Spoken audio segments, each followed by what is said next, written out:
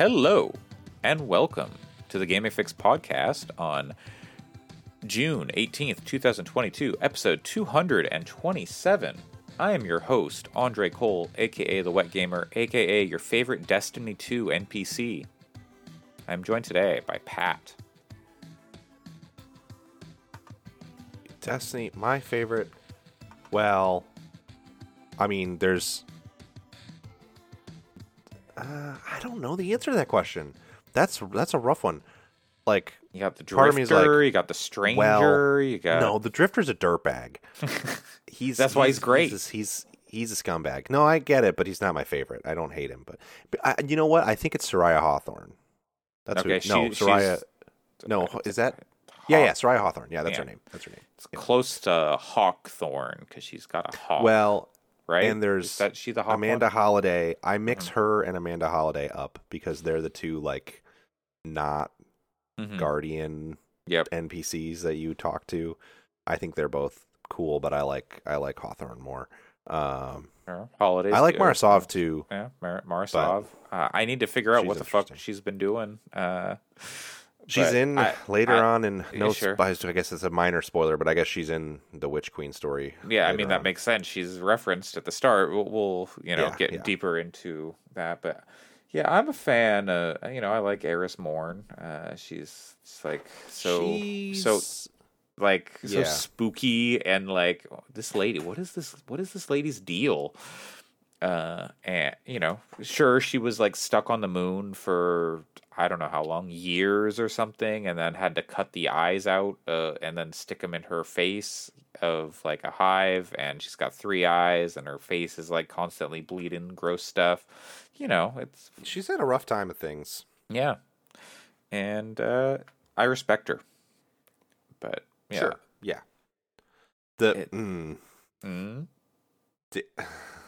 I don't know how present for the discourse you were of people talking about Marasov being Destiny's only waifu, and then I saw a contingent on Twitter of people who were like, what about Eris Morn? It was a very funny rabbit hole. She's not a waifu, though. She's more like your son calls me mommy. I suppose. I don't really have an opinion. She is more the dom than not that waifus can't be doms, I guess, but she's not a waifu. I mean, Marasov is kind of the. She's also pretty, if there were a waifu, it would be Anna Bray, who was in the Rasputin, the Warmind DLC, like the first DLC for Destiny, not the first.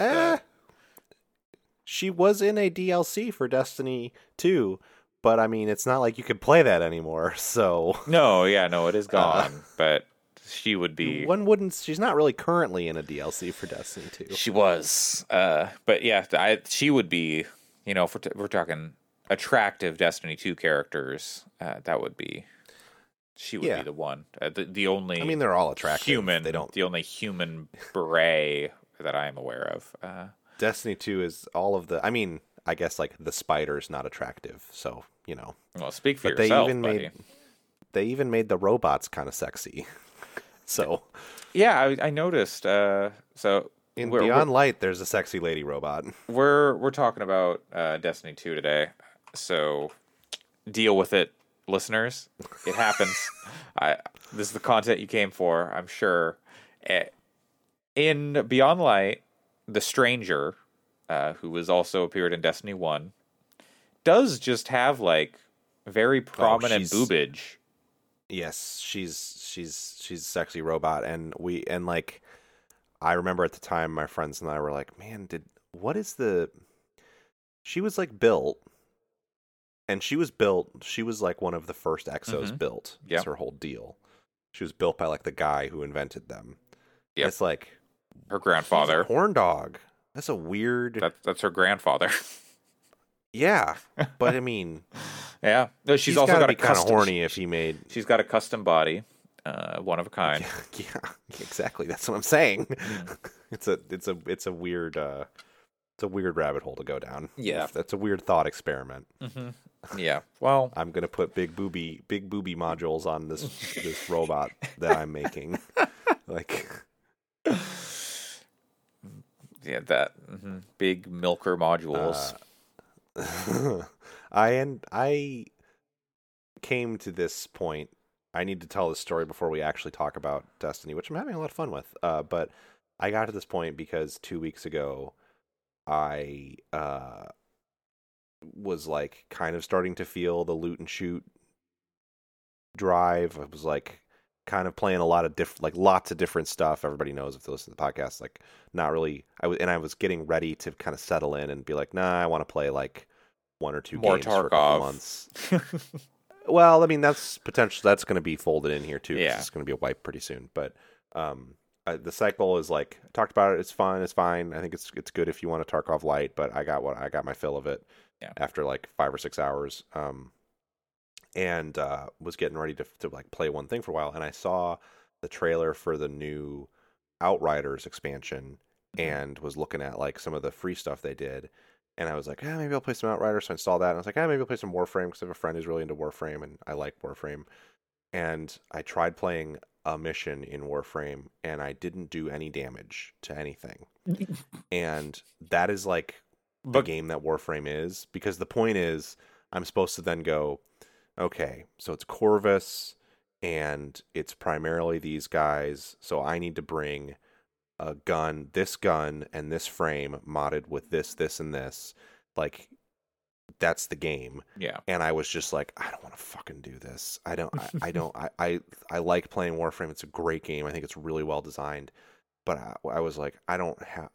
The reason I want to do loot and shoot is because I don't want to have to, like, think super deeply. Yeah. I want to be engaged, and I want it to be challenging, but I don't want to have to think deeply. I want it to be like a Souls game where there's deep systems, and I have to make choices about my character to get it set up, and then once I've made those choices, I just follow that path that I've kind of chosen for myself. Sure. Yeah. And Warframe is more like it's asking you to solve the puzzle of each mission. When you get to the level of it that I'm at, which is I've finished like 90% of the like original missions in Warframe. And so anyway, then I tried Outriders, and I had a lot of fun playing Outriders. I think that the stuff they tweaked over time made that game like it is a super competent looter shooter Diablo Gears of War kind of game. And I think that new expansion looks good. And if you see it on sale, totally worth a pickup. I would not want to spend the kind of full price money that game costs, but it's on Game Pass if you're on Game Pass. Is it still? Okay. I think so. It was when it came out, I know, or it was shortly after it came out or something. But that was anyway, like good kind game. of a whole thing where like they weren't getting compensated for sales, and like Game Pass numbers were weird. I don't know. Yeah. So anyway, I spent a couple hours on that, had a lot of fun, and then my friends started talking about Destiny again, and I was pissed. I was like, fuck you guys. I'm not doing this again. I'm not going to get footballed again. Could you enlighten our listeners to what you mean? Oh, yeah. I mean, I had a group of, and they're people that I really love playing games with, so I'm kind of I'm picking on them a little bit, but it's not like serious. But it's we all got in on Destiny. I quit playing Destiny after Shadowkeep during Shadowkeep because I thought Shadowkeep fucking sucked. And I did not. I bounced on it when you got the fetch early. When you got the fetch quest to get the armor, I was like, "This is stupid. I don't want to do this."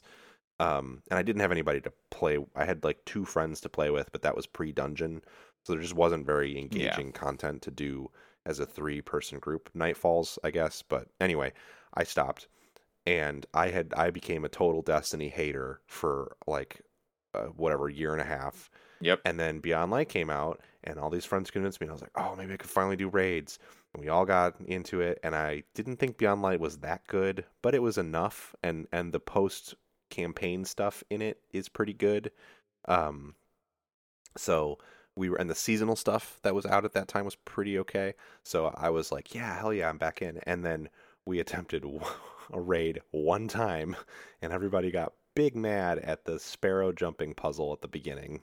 And then when they found out that was like the entrance to first- the raid. Yeah, it wasn't even really in the raid. And then the first encounter we wiped on like probably 30 times, Mhm. and people were so frustrated. And then it just fell apart. Nobody wanted to do it again. And I was like, "This is the game. What do you? Yeah, This is it. This is what we're here for." This is the experience. And people just kind of bailed, and I was like, "Man." And it was never a problem with the game. It was just like, Yeah. this sucks. Mhm. And so when Witch Queen came out, a couple of them were playing, and I was like, "You're not fucking getting me, because we're not going to do the hard stuff, and I don't want to just play it because the campaign is like pretty mind numbing otherwise." And I find the story entertaining in Destiny, even though it's a mess all the time. But that's why it's entertaining. Yes, but I was just reading I was just watching YouTube videos when I wanted a hit of Destiny story. Like, I was not interested in actually like playing it because I knew I'd get disappointed. That's the worst way to get the story. Anyway, like 5 people got into it and in this group, and we're here, and it was people from before that I know would be good at raiding if they committed to it. Yeah. But they bounced, but now they know what they're in for, and they're saying they want to do it. And at first I was like, "You're not fucking getting me. I missed the Steam sale. I'm not going to buy it because I'm not paying full price for this stuff." But It's I found it expensive to get back into it's Destiny super 2 right now. Well, and it's expensive because you want that 30th anniversary pack because it has a dungeon in it, which is my favorite shit in that game is the dungeons, even more than the raids, because you can do them with 3 people. Yeah. And it has Gallarhorn in it, which is good. Mhm. And so you want that, and you want the deluxe edition of Witch Queen because you need the dungeon pass that comes with the deluxe edition. That's how you get isn't the in base edition. seasons, and that. Yeah, it's the whole it's thing. fucking Yeah. stupid. It's so. I mean, Destiny is like the most anti-consumer indie game. It's not indie anymore now, or it won't be as of this fall. But for the window that they planned all that stuff, wasn't created as an indie game and blah blah blah. But yeah, no, but still, you know what I yeah, mean. Like Bungie, independent is like publisher. Yeah, developer. I fucking love Bungie's games, and I think the people that make the games are really good. But goddamn, they are just like totally. The I feel economics of yes, basically, I feel like the people in Bungie's like product development or wherever they're deciding how that stuff's going to work out business wise are like, ha ha ha, these fucking idiots will do whatever we want.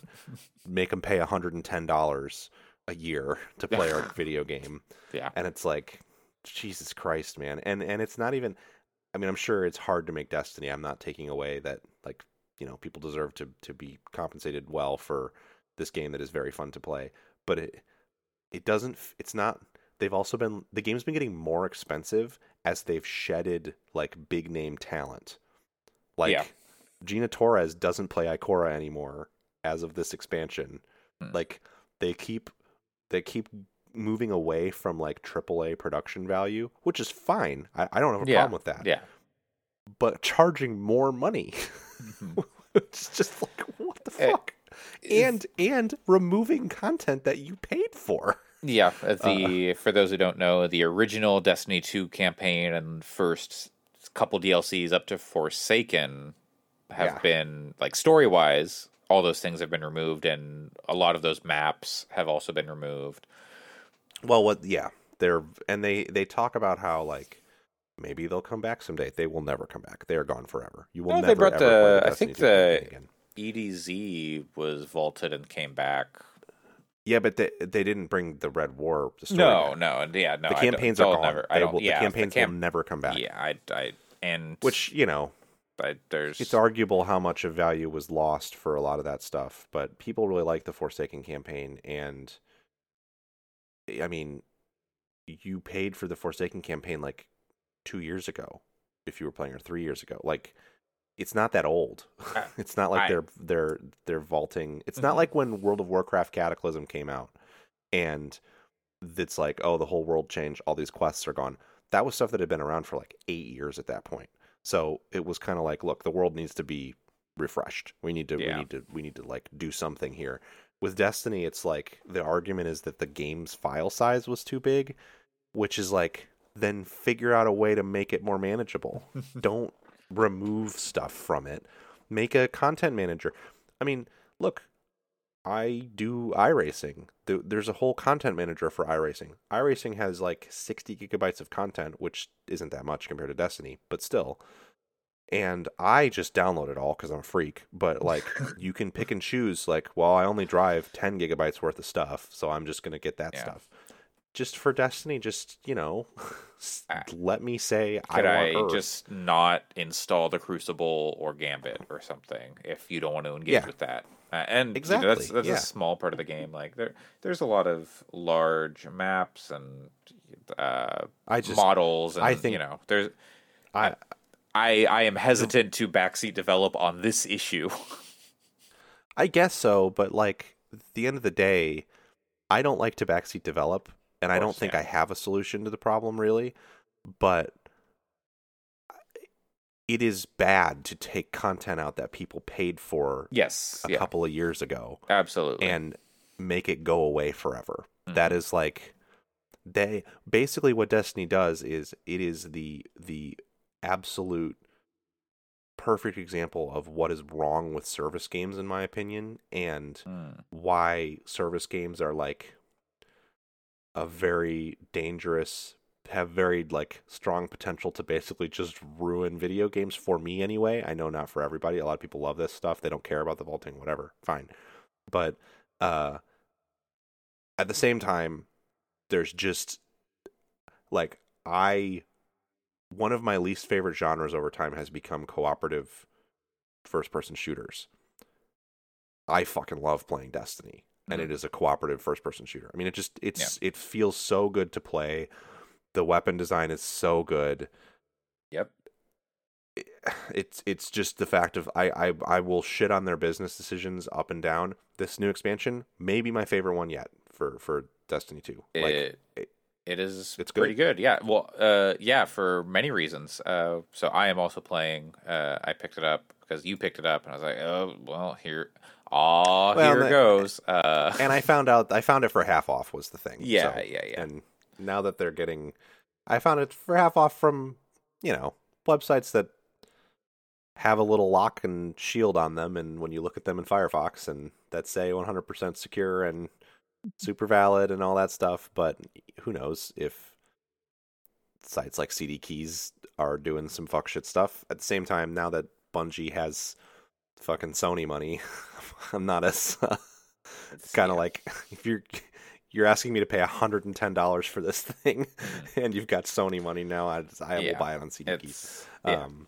It's a whole thing. So I got it for half off, and half off was still $55 to buy the version of it that I wanted. And I've had to pick up Beyond Light because I didn't have that, so I was brutal. And like that wasn't too expensive, but it, even add that on top, and it is Witch Queen does something that I feel like was kind of present in the Red War?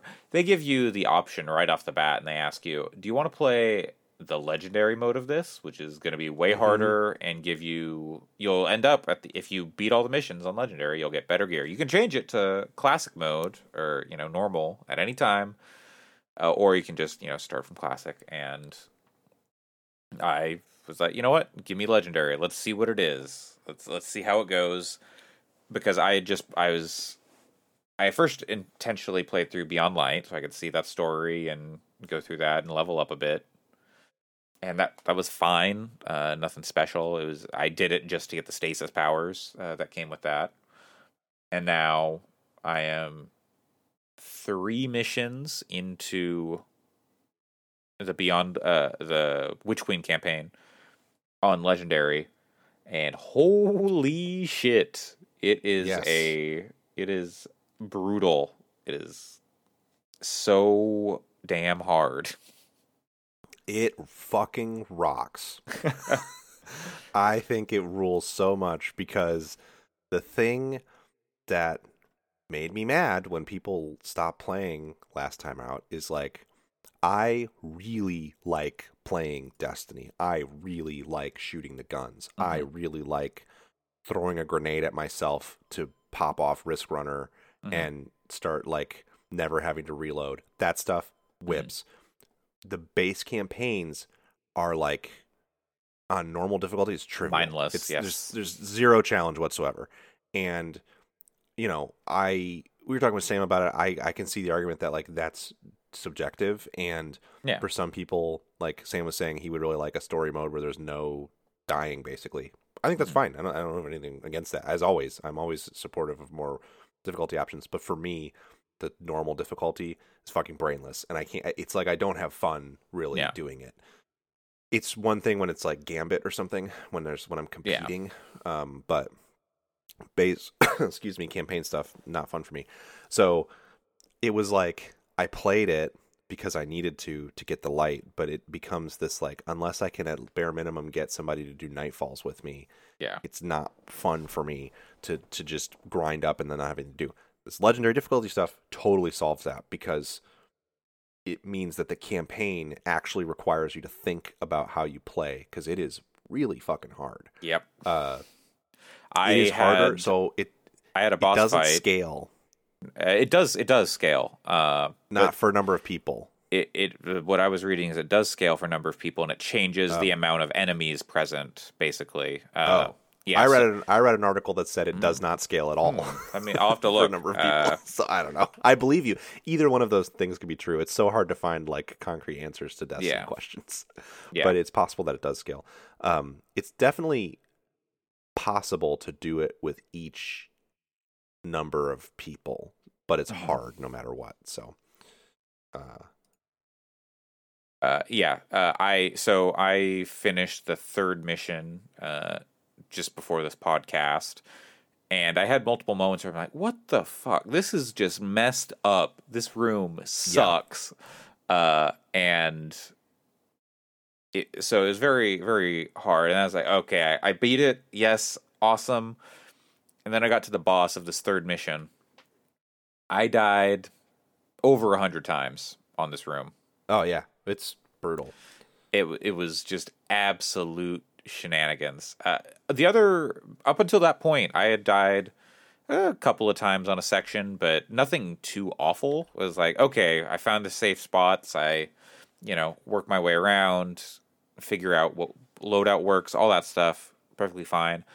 I really had to try different loadouts, different abilities, all sorts of different stuff to make this third mission go down, and it was brutal. But when I finally did it, I was like, oh my god, yes, that's great. I wasn't like squeaking it out by the skin of my teeth or anything. Like, I had room to breathe and was able to get it done, and that felt really good when I was able to finally do that. Yeah. It is I haven't done any of them completely by myself, but I have done certain encounters that were really, really hard and managed to get through them on my own, and I was like, holy shit, that felt so good. Apparently, legendary difficulty broadly scales to your fire team, meaning solo players have a decent chance, but Bungie says it isn't 1-to-1, with the example of boss health not being 3 times as high as it would be against a solo run. So, in that case, if you read that, I'm sure that's the actual answer, if it includes a quote from Bungie. So yeah. It is super nice that they put in something more difficult. And they've been, when I was last playing like 2 years ago, one of the things they were running into was people saying like there's not enough content, like nothing's difficult enough. So they started putting in more difficult content. Like Grandmaster Nightfalls, but they kept putting in difficult content that you needed other people for, so which is cool too. Yes. That's core to the game, and they should do that too. But you need to put in content that's hard for me to do by myself, also. Yes, and the way Witch Queen is designed is the missions are actually much more akin to dungeons. It feels like from the game, like they're like set up with checkpoints before encounters, and you can put down a rally banner to fill up all your abilities, and then that part they are, and then you get chests after each encounter and stuff like that. They're not as puzzly, fights. But yeah. What's cool is that the strikes also I've now done just from doing Vanguard playlists. I've done both of the strikes from it, out of sync with the campaign, but still. And the strikes actually have like little bits of puzzly stuff in them too. Hmm. Now, Yeah, like, there's one where you they have to ride introduced this some stuff with like very. Forsaken. I feel like the strikes in Forsaken even are just Yeah, you run down a corridor and shoot everything and it mostly. dies. There's a few This a few is things, but yeah.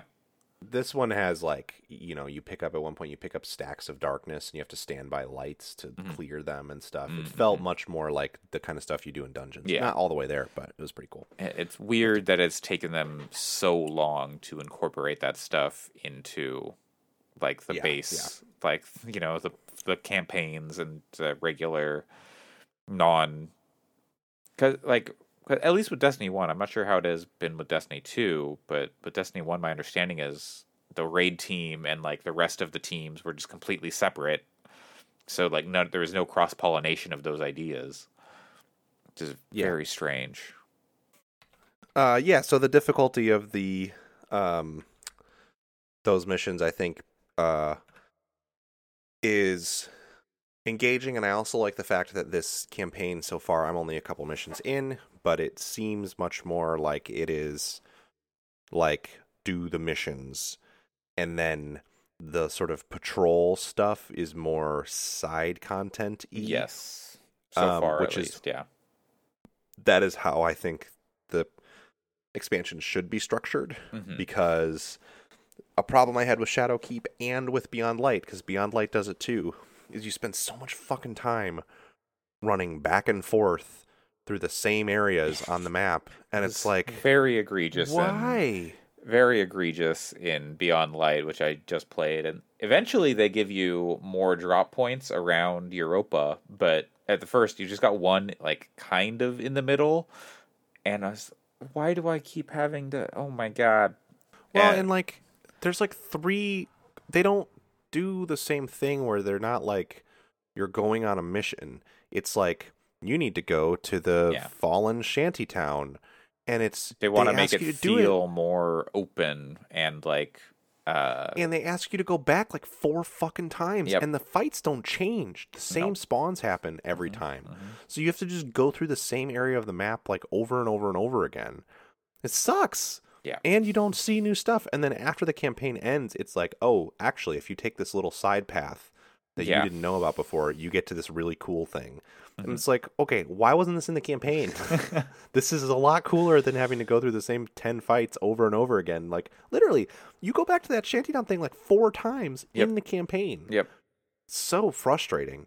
Yeah. So Witch Queen is already like... And honestly, Forsaken... I am not as hot on Forsaken as most people. Same. Because I think I have a weird... I actually liked Cade 6 quite a bit in the base Destiny 2 and in the Year 1 stuff when he showed up. But Forsaken didn't really... I found him... Forsaken was like the moment where I was like, oh, I get why everybody hates this guy now. Because that opening stuff with him, I just was like, ugh. And then... that campaign prior to Witch Queen anyway, it had its moments and was kind of had the highest highs of Destiny, but it also still had Sparrow around this map and go find these bosses to kill, and that stuff sucked. Yeah. And so don't speak too soon. You haven't finished a Witch Queen. It could go possible. It could have all of those things. Totally. But I don't know. I'm enjoying the structure of more like, no, this is a 9-mission campaign. I mean, it has 9. I know it has 9 missions, which is like, and each one on Legendary anyway takes like 40-ish minutes, and that's if you're not dying 100 fucking times. Well, even if you are dying, I mean, it takes an hour. It depends, I guess. If you're dying 100 times, it took me a while to get through, but then there was like, okay, I'm gonna stop, go somewhere else. But yeah, it was. Whew, but. Yeah. I do think that they could message to you a little bit clearer how hard Legendary is when they do that difficulty select, because it's like, hey, this is hard. But you get some good gear for it.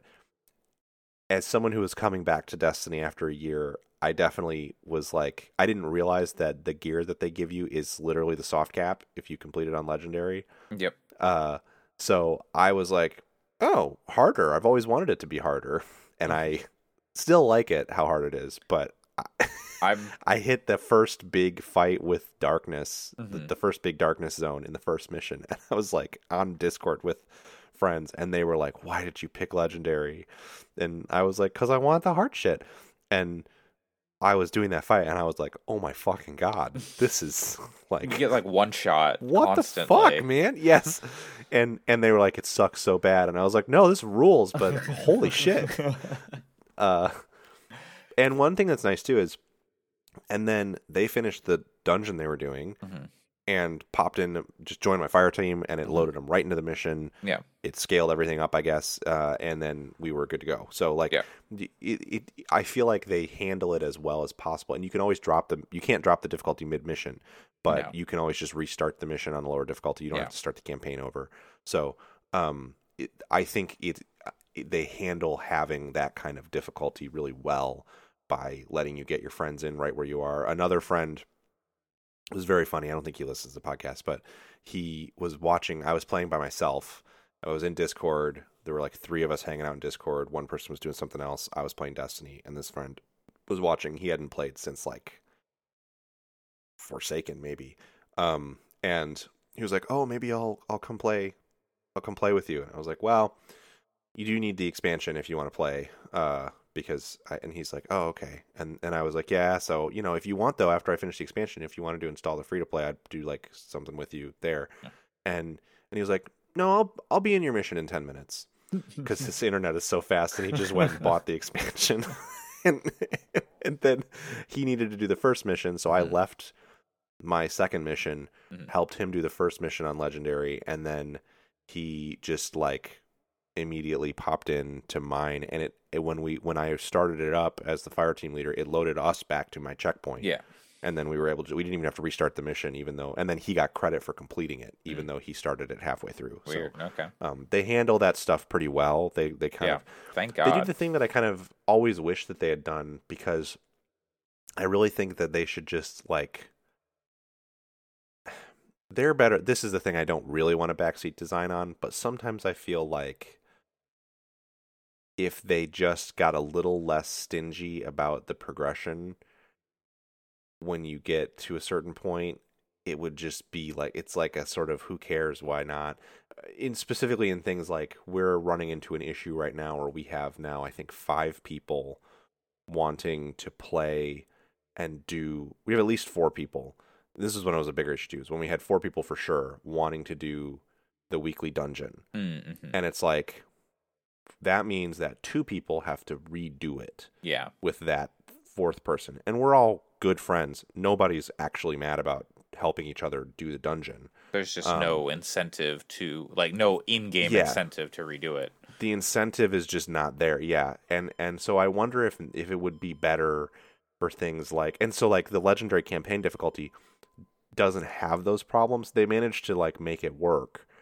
I mean, I guess there's not really an incentive to replay the legendary missions, but at least you can might be like bounty things afterwards, but maybe. But either way, Yeah. at least they make it very easy to catch people up and stuff. And I kind of wonder if like it might make the game feel even better if it was like, well, you get a pinnacle drop for doing it each week, and then you get like, and maybe this is in there and I haven't seen it. There's a lot of shit in the menus. But if it's like you run it with someone who hasn't run it, maybe you don't get pinnacle gear, but you get like those things you can use to buy enhancement shards. Maybe you get like a few of those or something. Like better rewards for doing the repeatable content with people that haven't done it yet, I think would make it more even more enjoyable, and it would make it feel even better. And it would reduce the sting of the shitty business model stuff a little more. Which also, it's kind of fucked up. And again, I'm in now. I paid my $55, so whatever. I'm not actually complaining because, well, I'm being critical. I'm not whining. But, like, there's just straight up, like, Ascendant shards in the season pass. Mm-hmm. No, there's always no, there have been. That's not new. That's not new. Well, there's not always shit like that for battle passes, though. Like, That's an Ascendant Shard is a piece of an exotic weapon. I mean, there's exotic engrams in there. Mm-hmm. Like, it is where most games are like, oh, our battle pass is only cosmetic. Mm. It is straight up like, nah, we just have our battle pass is almost entirely gameplay stuff. Yeah, It's in Destiny 2. It's so wild to me. It's weird. Yeah, it is very. Yeah, I didn't really think about that because the cosmetic stuff is like usually you get like some like things like skins. Basically, you can transmog your armor, so be like, oh, that you get this season's look or whatever, and then everything else is like engrams and materials for crafting or whatever it is. So yeah, that is interesting, but it seems to be working for him. It would be nice if there was some silver in there, like other games do, where they put the premium currency in there. So if you want, you can save up by the next battle pass with the battle pass currency. But totally, the way they're selling them is, they sell them all at once, or then you can, when the DLC comes out, or you can buy them piecemeal if you're feeling like that. If you're not going to stick around for the whole year or whatever, but. Yeah, I am interested to see the rest of Witch Queen and hopefully do some raiding this summer. Yeah. It's I really would hope that my group gets to the rating point. I think between the potential to get you in there and like there were like two people. One of them I think knew what they were getting into, but there were a couple people that were just like not really ready to commit to like multiple hours a week on getting through raids. And that's really why it fell apart. And one person, I don't think he listens to the podcast. It would be funny if he did. One person like arguably the biggest Destiny head in the group had to go to a wedding every weekend practically for like 2 months while we were playing.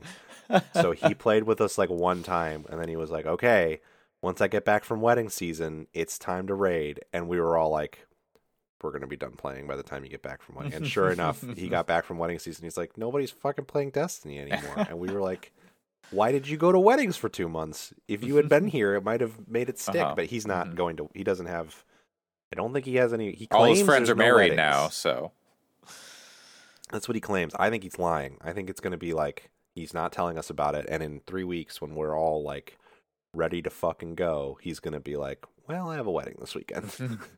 But what can you do? What can you do? Stop going to weddings. There you go. We had a whole argument. We were playing Gambit last night. And had a whole argument about this. Why I think weddings suck. Yeah. That's fair. Well, that is Destiny 2. Just quick check-in. Who are you playing as? What class? What's your class?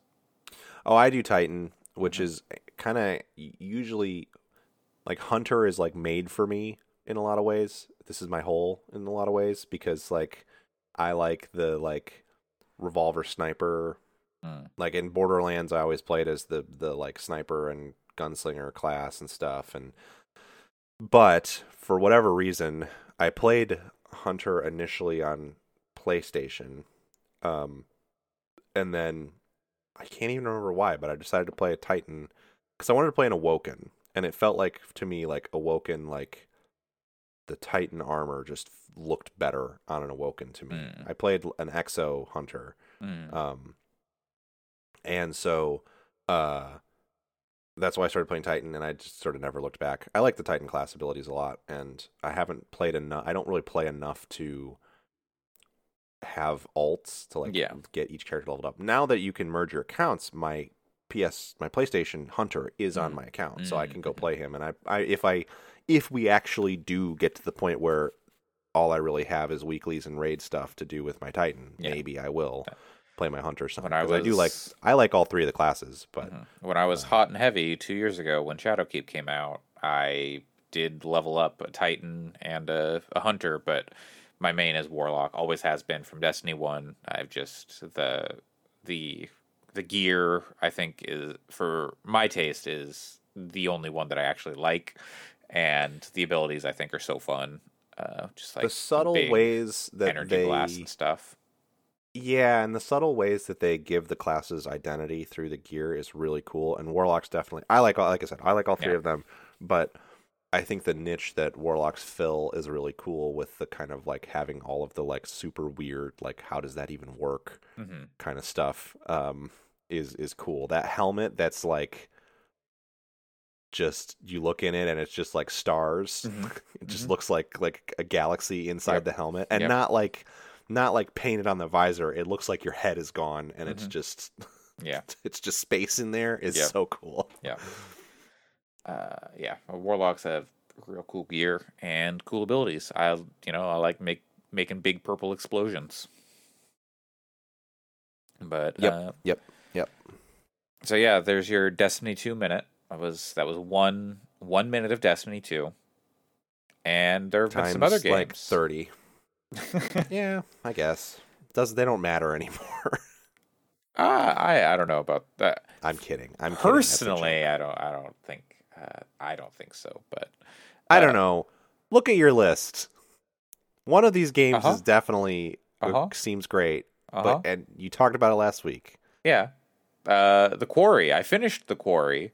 So I just wanted to come through with some updated thoughts, because before I was not very far at all. I was like 2 hours in. Nothing had actually transpired by that point. Not to podcast about other podcasts by any means, but I've been listening to Nextlander and I really have been enjoying it again. But they started off their Quarry conversation with Brad being like, I don't know if there's anything supernatural in this one or not. And then he starts talking about the story and I was like, shut the fuck up, Brad. And I just 30 seconds. He was not very far in the game.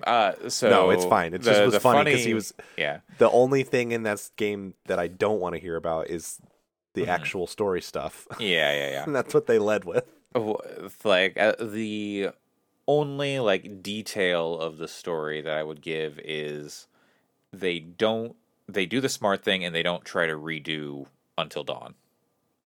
They don't try to pull the switcheroo or the aha, you thought, but you thought wrong. So that's good. They pick a thing and they go for it, and I think they do the story stuff pretty successfully.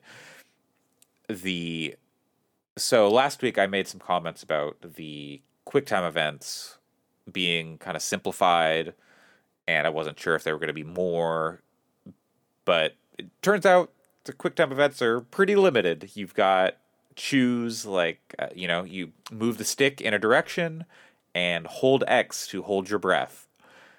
And I don't know why these are so cut back from previous games. Until Dawn had lots of different QuickTime events and aim the thing. There's a little bit of that in this, but it's not as precise. It's a little more freeform in the Quarry, the aiming, and which is, you could argue, better, but different strokes for different folks. And so there's 3 QuickTime events, and it's all the stick or just hold X, which is a little simple. And you're not here for QuickTime events; you're here for the story. But it's just what's the point of even having them? Kind of. And you can turn them off and put them on no fail or all sorts of different options in the accessibility menu.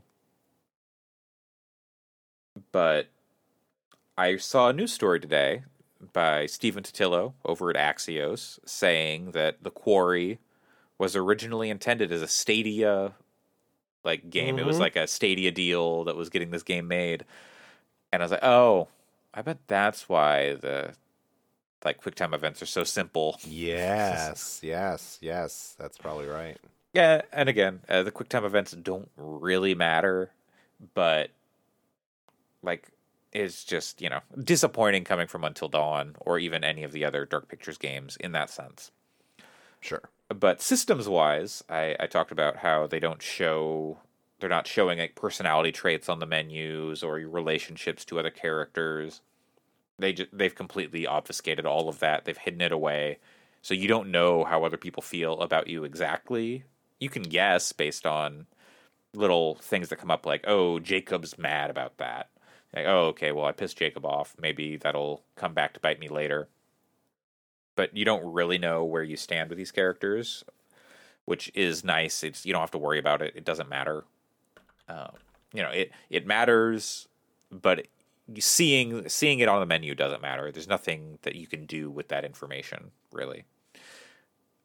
But it is a very fun experience from them, and probably their best written. On like further reflection of Until Dawn, all those characters are fucking assholes and suck and kind of deserve what they got. I got past the narrative stuff they're talking about, and Vinny was talking about how he was like, he had picked and choose the people he wanted to kill off, the people he wanted to have live, which is good. Yeah. In the Quarry, there is I can't remember. There is a reset function. If you get like 3 lives, and so if someone dies, you can choose to rewind to really good a choice. Super smart. And be like, best mechanical decision they've made since Until Dawn. There's you can go, oh, I messed up that event, and something, I had to go pick up a pizza and like something happened. You can pause the game at any time though, but a dog stepped on my balls and made me miss the QuickTime event. I don't know. Life happens, right? Look, that actually could happen to me. Yeah, so. I'm not judging. It could happen. Life happens. Life finds a way. Yeah. So if Mocha were to step on your balls and cause you to fail a QuickTime event, and someone died in your game, you could say, "Whoops, I want to redo on that one," and you could have that happen up to 3 times. Some of the chances it gives you can set you back like a chapter or 2. If and then you'd be like, oh shit, this person died because of a choice or like a thing I failed 2 chapters ago, and if I want to save them, I have to lose all my progress and go back to those 2 chapters.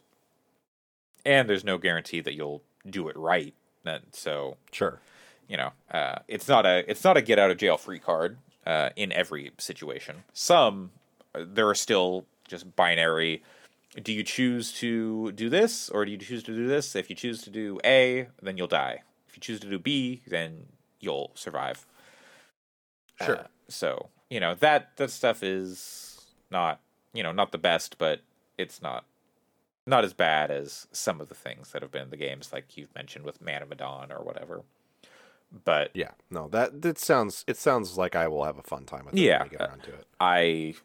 I tried my darndest to keep people alive, but I think 3-4 people dead. Yeah, well, that's also good because now I don't feel like I have to keep them all alive to be as good. So yeah, and there are NPCs that you can also keep alive or kill.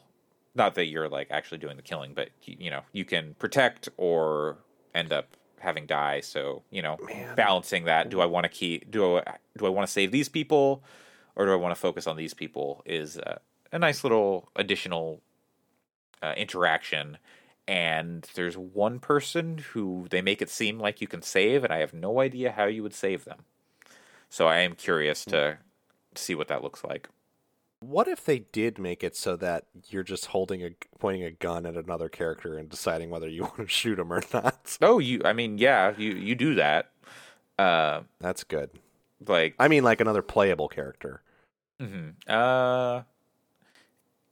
Does that happen? I don't think that happens in this one, but there are opportunities where you could unknowingly shoot a player character. Gotcha. Okay. So there are like, you've got a gun and you're looking at like bushes or something, and there is a chance that you could shoot a player character. I think maybe that's like early in like the everybody's safe here. Like maybe they'll get mad because you tried to shoot them, but they're safe at this point. I don't know. But I do want to go through and maybe watch the Gore Fest mode, because there is some gnarly stuff in this game. Like, holy shit. Mortal Kombat, watch out, because my God, the Quarry has some gruesome deaths and gore, and it looks gross, but it's impressive what they did. So yeah, that's the Quarry, and I am completely happy with it, and I intend to replay it at least once, and then probably watch, the Gore Fest movie mode or something. But yeah. Nice. And then this week is the Steam Next Fest, which we were complaining about last week, saying 700 demos. Who has the time? What are you supposed to? I played one of them, so not me. I played two, but I'm only going to talk about one, and that game is Toilet Chronicles. I was just scrolling through the demos. I went, Toilet Chronicles. Okay, I see. Toilet Chronicles seems to be like an escape room sort of situation. You play what appears to be a disembodied set of legs and an ass in a public restroom, a couple stalls, sinks, urinals, no door.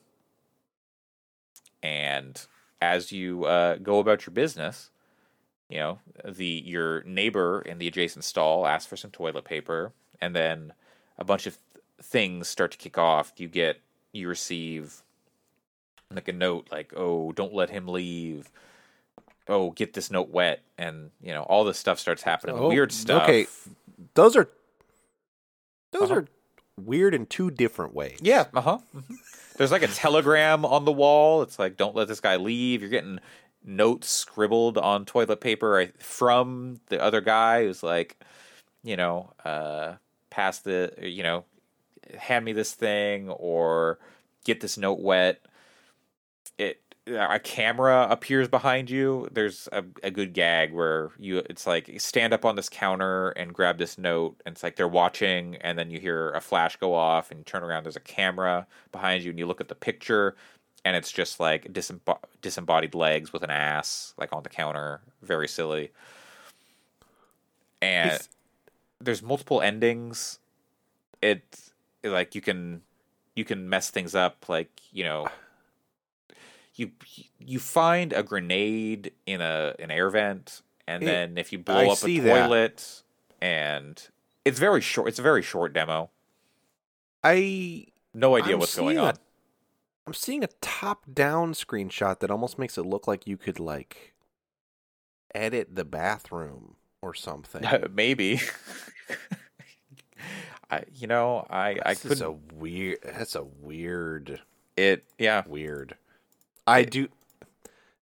That says on their Steam page, in this game you can make choices, solve puzzles, cry, try to escape with your partner or alone, and solve the mysteries of this place. You can sit on the toilet and you can cry.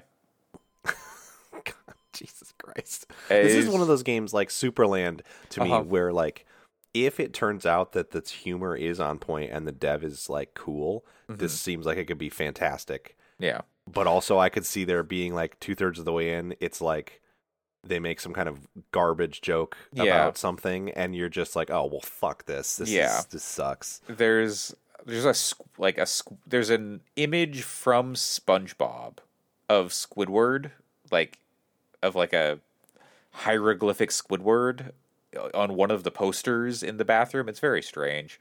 It comes out the day after my birthday, next month, so maybe I'll pick this up. Because it seems silly, puzzles and multiple endings and stuff. Yeah, it looks it looks weird in a way that is pretty enjoyable. Yeah. So that's Toilet Chronicles on Steam Next Fest. What else did you play, Pat, this week? So I played, as people who have listened to the podcast this year know, I've gotten into a pretty steady rhythm of playing a lot of Rocket League as a standby game. The people I play Rocket League with are playing Destiny right now, so we'll see how much we play over the next couple months. But I've gotten to be, I don't want to say I'm good at Rocket League, but I've gotten to be more competent at it. I'm at least, a little above average, and I enjoy it a lot. So my interest was piqued for this game, Turbo Golf Racing, that showed up in one of the, I don't remember if it was a PC game show or what. It showed up in one of those things over the weekend. And I was like, man, that sure looks like Rocket League, but golf. And turned out that they have a beta in the Steam Next Fest, which I actually want to play some more of, because it is Rocket League, but golf, and it's really fun. It is so Rocket League, but golf that if I was Psyonix, and I don't really give a shit, because Mm-hmm. the people who actually take them on it, like, they're an Epic owned company now, and as much as I Yeah. like the people, I'm sure at Psyonix are cool. Fucking who cares about Epic No. and their profits? But Turbo Golf Racing is like, it is Rocket League. It is. If I were Psyonix, I would be like, that's a cool idea. We're gonna also do this in Rocket League because y'all just ripped us off anyway, so we're gonna rip you off back. Uh, it is, the physics feel a little bit different than Rocket League, but they're the kind of thing that if you haven't played Rocket League as much as I have, and you just played each of them back to back, you would think that they're the same game, just with different modes. It is almost identical. That said, it works really well for golf, and it does have some features in it that make it that adapted the formula for golf better. The way this game works is the courses, it's a race. So not team based, it's individual based.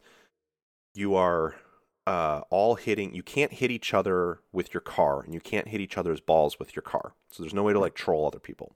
There are missiles that you can get, and you can shoot missiles at other players, but that's like, it's only through those sort of pickups that you can actually affect other players.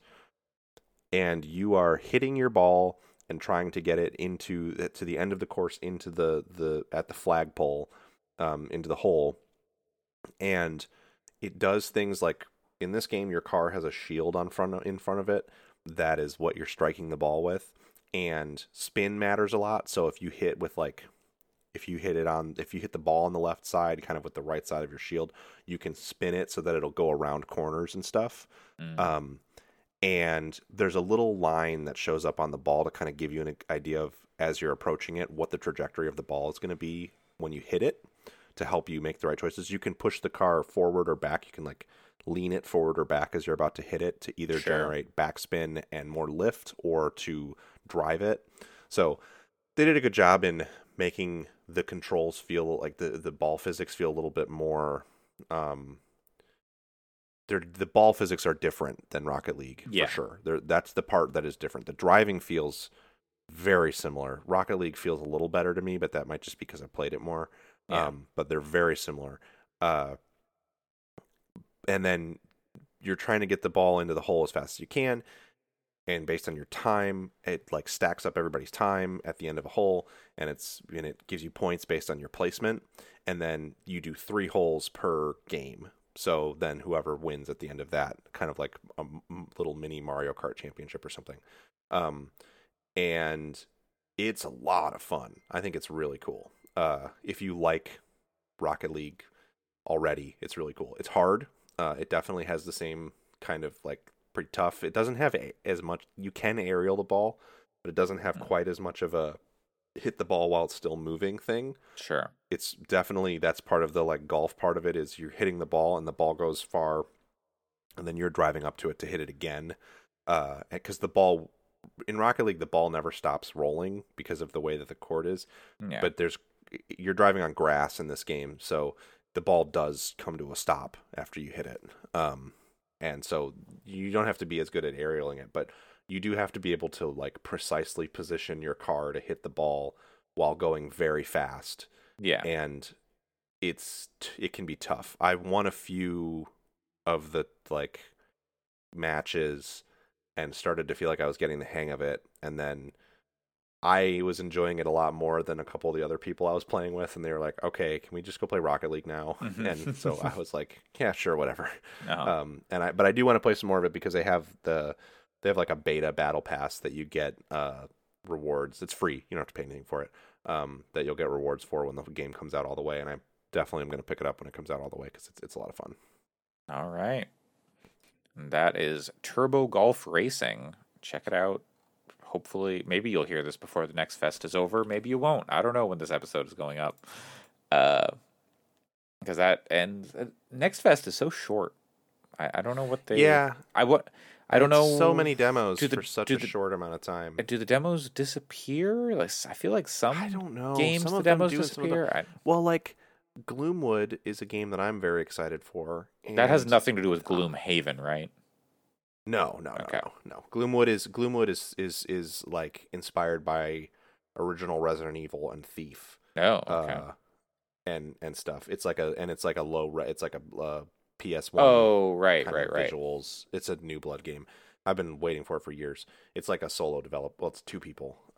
So they've taken a very long time to make it. Anyway, I think it's the same demo that has been out for a couple years, but Mhm. they like added some stuff to it. Yeah. So it's weird. Sometimes they just Pre-alpha. That's yeah, what it I says don't on know. Steam. It's a weird. Next Fest is cool but strange. Yeah. Um, As hey, PC games weird, and you can kind of just like put which is whatever cool. out there, Good you for know. good for So them. yeah. Yeah. But Oh, I yeah, played. it's only a week, so I played a lot of Chivalry 2 on Steam this week okay. too. I'm not going to talk about it at length because I've talked about it plenty last year, but that's good. It's good on Steam. The The content in that game is good. Epic is apparently working on a SDK to allow cross store play from Epic to Steam. So games that are multi-store That would be will nice. be able to play across. So maybe if they get that going, and maybe Chivalry will make use of it, maybe we could play together again. Yeah. But Yeah. eh, Yep. I always think about going back to Chivalry 2 because it was a lot of fun. The servers were a total wreck whenever I tried to play, Mm. and so I just was like, "Fuck this! I don't." Mhm. And the friends partying stuff was so Yeah, bad on yeah. Epic. It was so broken. My friends and I have been playing on Steam, and one of my friends had a little bit of issue at one point. I think it was with something corrupted with his install or something. Generally, it's been smooth, complete buttery smooth, no issues. So Mm. Well, speaking of things that were buttery smooth, this week we had several Summer Game Fest events, Yeah. including the Xbox Showcase, which finally showed us some Starfield gameplay. yeah, I'll say that showcase was like Phil was like, there's this guy who lives not that far from the Xbox office, the Microsoft offices, and we should really just make this show specifically for him because We've already got him, but Like, let's just make a show yeah. for him. they showed like Forza and Flight Sim stuff back to back. The Forza stuff is kind of whatever. I don't think that series is for me anymore, but it was cool Like looking. Pretty cars. motorsport included. Yeah, I mean it's not a Mhm. sim. Yeah, It's still a simcade thing. It's not even as simmy as Gran Turismo. I mean, we'll see. We'll see what this one's like. Sure. The Forza bit was really confusing to me, and it continues to be. And other people are apparently that I know are like, you shouldn't be confused by this, but I think it's a weird thing that they talk about the stuff that I don't fucking care about, which is like, oh, every car ray traces its reflections onto every other car, which is gorgeous. Don't get me wrong; it's Mhm. technically it's really cool. It doesn't mean anything. It doesn't address any of my issues with Forza, Yeah. which are all in the physics. And then they talk about like having different tire compounds and track temperature changes, and it's like casual fans don't give a shit about that. That's stuff for me, Mhm. but they didn't talk at all about how like the physics are actually improved, and they didn't talk at all about how they could possibly have improved physics if they're going to have 400 cars in a game. Mhm. Because like the reason that iRacing is so good from a physics perspective is every single car is laser scanned, and like they spend thousands of hours of development time making sure that the car drives like it does in real life. And so it's like that's why you call it a sim. Whereas when you have these games that go for volume, there's no way that they can make it work on that kind of like they can't make the physics that good. So I don't know. We'll see. It's going to be on Game Pass, so I'll try it and see how it Of feels course. for sure. Yeah. And probably get mad at it. But then they showed the flight sim stuff. I can't remember what order. I think it was the flight sim stuff first, actually. But the flight sim stuff was so fucking good. I cannot wait. They are putting helicopters and gliders in, which are the two things I want so bad in Flight Sim. They put the Pelican from Halo in already, but which is a fun, goofy thing. But the glider shit is the biggest thing I've been wanting, and helicopters is awesome too. So Flight Simulator continues to be one of the, frankly, probably one of the like best games, modern games out there if you're into what it's selling, because they just support it so. They just added, they didn't even talk about this, which I get why they didn't. They just added a new update that includes a bunch of like refined scenery for Seattle and for like Albany, New York, and like Palo Alto or somewhere. Like it was like 5 or 6 cities just got huge handmade updates to improve their like look and feel over the Bing Map data stuff. So it's such a well supported game. What fictional aircraft would you like to see added to Flight Sim? That's a good question. Like Starscream. No, I think I'm just putting it out there as an option. No, I think I would dig. The problem is you don't want a spaceship. Like the Pelican works because it's not just a spaceship. It's like air to ground.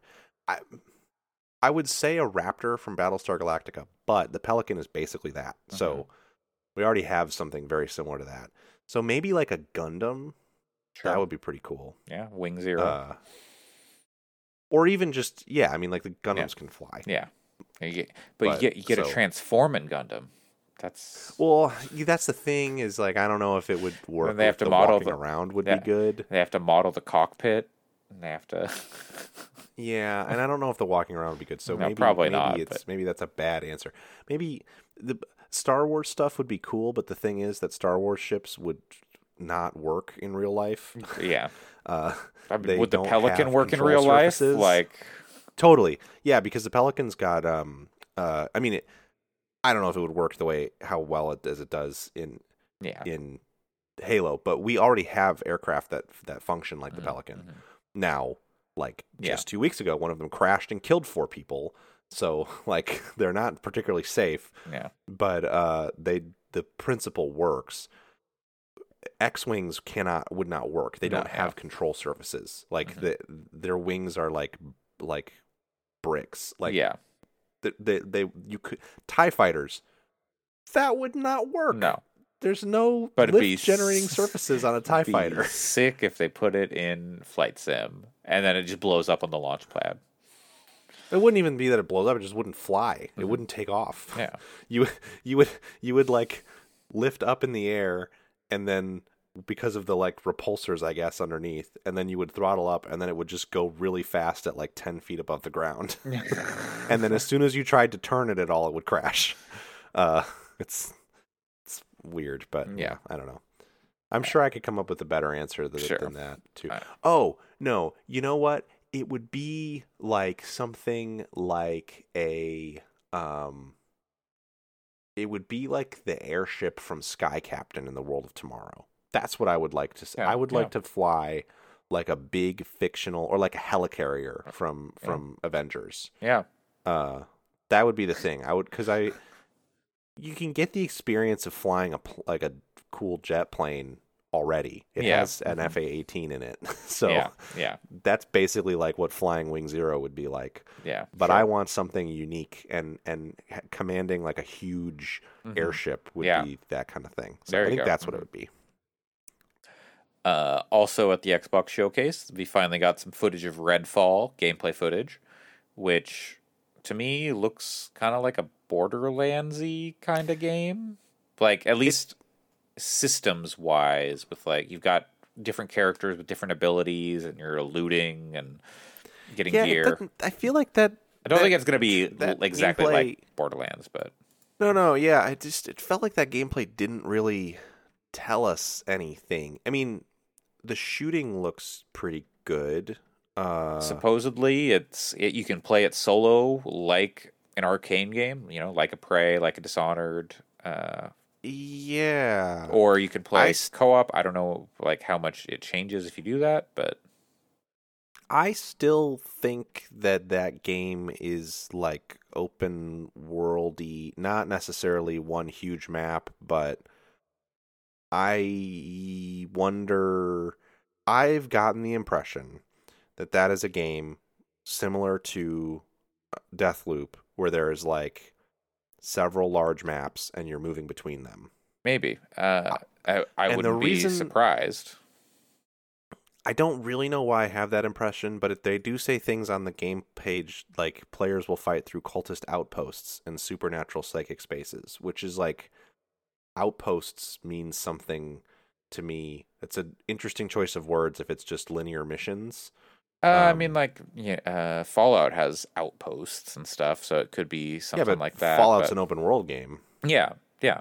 That's what I mean. Is it that's what But that reads to me yeah, as. they have said it's an open world game, and I Oh, saw. they have. Okay. Yeah. I've seen a Then that's quote where I got that. where it said originally it was too open. I don't know what that Sure. means, but so they I kind of guess had to dial that back. But I wouldn't be surprised at this point if it was more like a death loop in terms of like you go to this map and it's like this, you go to this map and it's like this. But and maybe slightly big. I don't know. If they said it's open world, then that's why I had that impression. yeah, That's the part of it that makes it interesting to me is the idea of an open world where people can drop in and drop out, Mhm. and that has the kind of cool, weird loot weapons. And I like the art style. I think it's got cool Yeah. characters and stuff. I thought the enemies were cool looking. A lot of people I know thought they looked bad. I thought they were pretty cool. So I don't know. We'll see. I'm so over Left 4 Dead style. Aside from, I'm super excited for Dark Tide, but aside for that one, I'm over Left 4 Dead style. Walk through a corridor and shoot people. It style doesn't stuff. seem like it'll be that kind of game. I But don't think it will, and that'll be. And if it's not, then I'm excited for it for sure. And I thought I thought it looked fun to play from the trailer that they showed. It didn't look like fresh or innovative, but it looked like a fun one of those kinds of games. It looked like an arcane game, like just plus Borderlands, yeah. But yeah, I am curious to see what it is. But it first person co-op game, Pat's favorite, right? Well, so yeah, I mean that's the thing is I said that, but I'm really talking about like the Back 4 Bloods and the Left 4 Deads. I don't a game if it's one of those, I'm probably not going to play much of it. But if it is an open world game, then cool. I like games that have something engaging in them to kind of tie together the combat encounters. Mm-hmm. And that's single player or co-op. And if it's co-op and people can jump in, cool. The other big thing that is a struggle for me with co-op games that maybe this game will solve, that Destiny largely solves by being an MMO, is I don't like when it's like, well, I got to do this fucking level again because this person hasn't done it yet, and I'm already kind of bored by the game, and then to also have to replay content that I've already done. Like, I wouldn't mind going back and redoing legendary missions with people in Destiny because I think they're really engaging, but I don't want to go back and play that. I played the first level of Back 4 Blood like 4 times. Mm-hmm. I don't want to play it again. It's boring. It was not that fun the first time through. The fourth time through, it's like it's an actively bad time for me. So if Redfall can find a way to say we're going to play together and it feels interesting to drop in even if we're not at the exact in lockstep with each other's campaigns or whatever, then great. That makes me much more likely to enjoy it. They make it sound like maybe I'm reading this. One of the designers gave an interview and says there'll be like 2 kind of zones. The zones are bigger than what they are in Dishonored or Deathloop, and then there are kind of 2 main zones. Sure, yeah, that's exactly kind of what I'm thinking. So that would be cool. Yep, looking forward to seeing more of that and getting to play it. Hollow Knight Silksong got a Game Pass Day 1 announcement, which is cool. I'm excited for that. I gotta play through Hollow Knight. It's a great game. I've never finished it. Yeah, it's on Game Pass, so I have it on. I own Yeah. it on Yeah. Switch, PS5, and Steam. So I think I have it on Switch and PS5 probably because it was on the PS Plus. High on Life, the Rick and Morty creator game. Don't care. You Nope. didn't have to bring it up. I gotta That's the bring it only up. this. I thought that this presentation was incredible. That was the one thing that I was like, oh, God. I liked the art. Like I thought the visuals were kind of neat, but paired with like the personality, I was like, Yeah, whatever. But Send me maybe your email. I think Rick and Morty sucks. our IQs just aren't high enough. Yeah, probably. Persona 3 Portable, Persona 4 Golden, and Persona 5 Royale coming to Xbox and PC. Yep, that's which cool. is good news for Persona 5 Royale and Persona 3 fans on PC who have been waiting. I don't know any Atlas. Persona 3 Portable. I don't know anybody who likes Persona 3 Portable. So Never in my life. Allison is a stan, so I'm very happy for her to have that game again. I might check it out. I'm curious. It's good. It's good. I played about half of it, and then was like, I've played Persona 3 before, and I kind of fell off. But I might pick it up again. It's a good game. Microsoft partnering with Riot Games to bring Oh man, such a fucking pop off. Man. all. So if you are a Game Pass subscriber, I don't know if you have to be Game Pass Ultimate or just PC Game Pass. Probably just PC Game Pass. You will have access to all champions in League of Legends. If you're unaware, League of Legends has a 20 champion now rotation because there's so many champions each week of free champions. Others you have to buy with in-game currency or real currency. Don't do that. And or then, do whatever. I don't know. Could, if you're not gonna if you're not gonna grind, if you want to buy them with in-game currency, you've got to play 4 games a day to ever get that. It takes a long time to grind out that. It does. They give you a lot of opportunities now through the crafting system to get older champions for free. Yeah. So it's not that bad. But yeah, it's. I buy them sometimes if I'm on a league kick. I will get one on sale for like half off because then they're like $5 for. Now you don't have to. Now I won't have to. Yep. If you're a Game Pass subscriber, all champions in League of Legends unlocked. All champions unlocked in League of Legends Wild Rift on mobile. The foundation set unlocked in Legends of Runeterra. Teamfight Tactics has some unlocks for just little avatars there, all agents in Valorant unlocked. I didn't know there were any agents locked in Valorant. Yeah, you have to buy them. You only get like 3 for free, I think. Oh, wow. I had no idea. But I've never touched that game. But if you're a Game Pass subscriber, all that stuff, all the champions free, which is added. Which is nice. I got that being like the second thing. That was like right after Redfall, I think. They opened with Redfall, and I was like, man, Redfall looks cool. I'm into that. I wasn't like super hype. It was more just like, that looks like a fun game I will play. And then the Riot thing came up, and I was like, oh, this is cool. I plenty of issues in Riot's past, but I really like their games.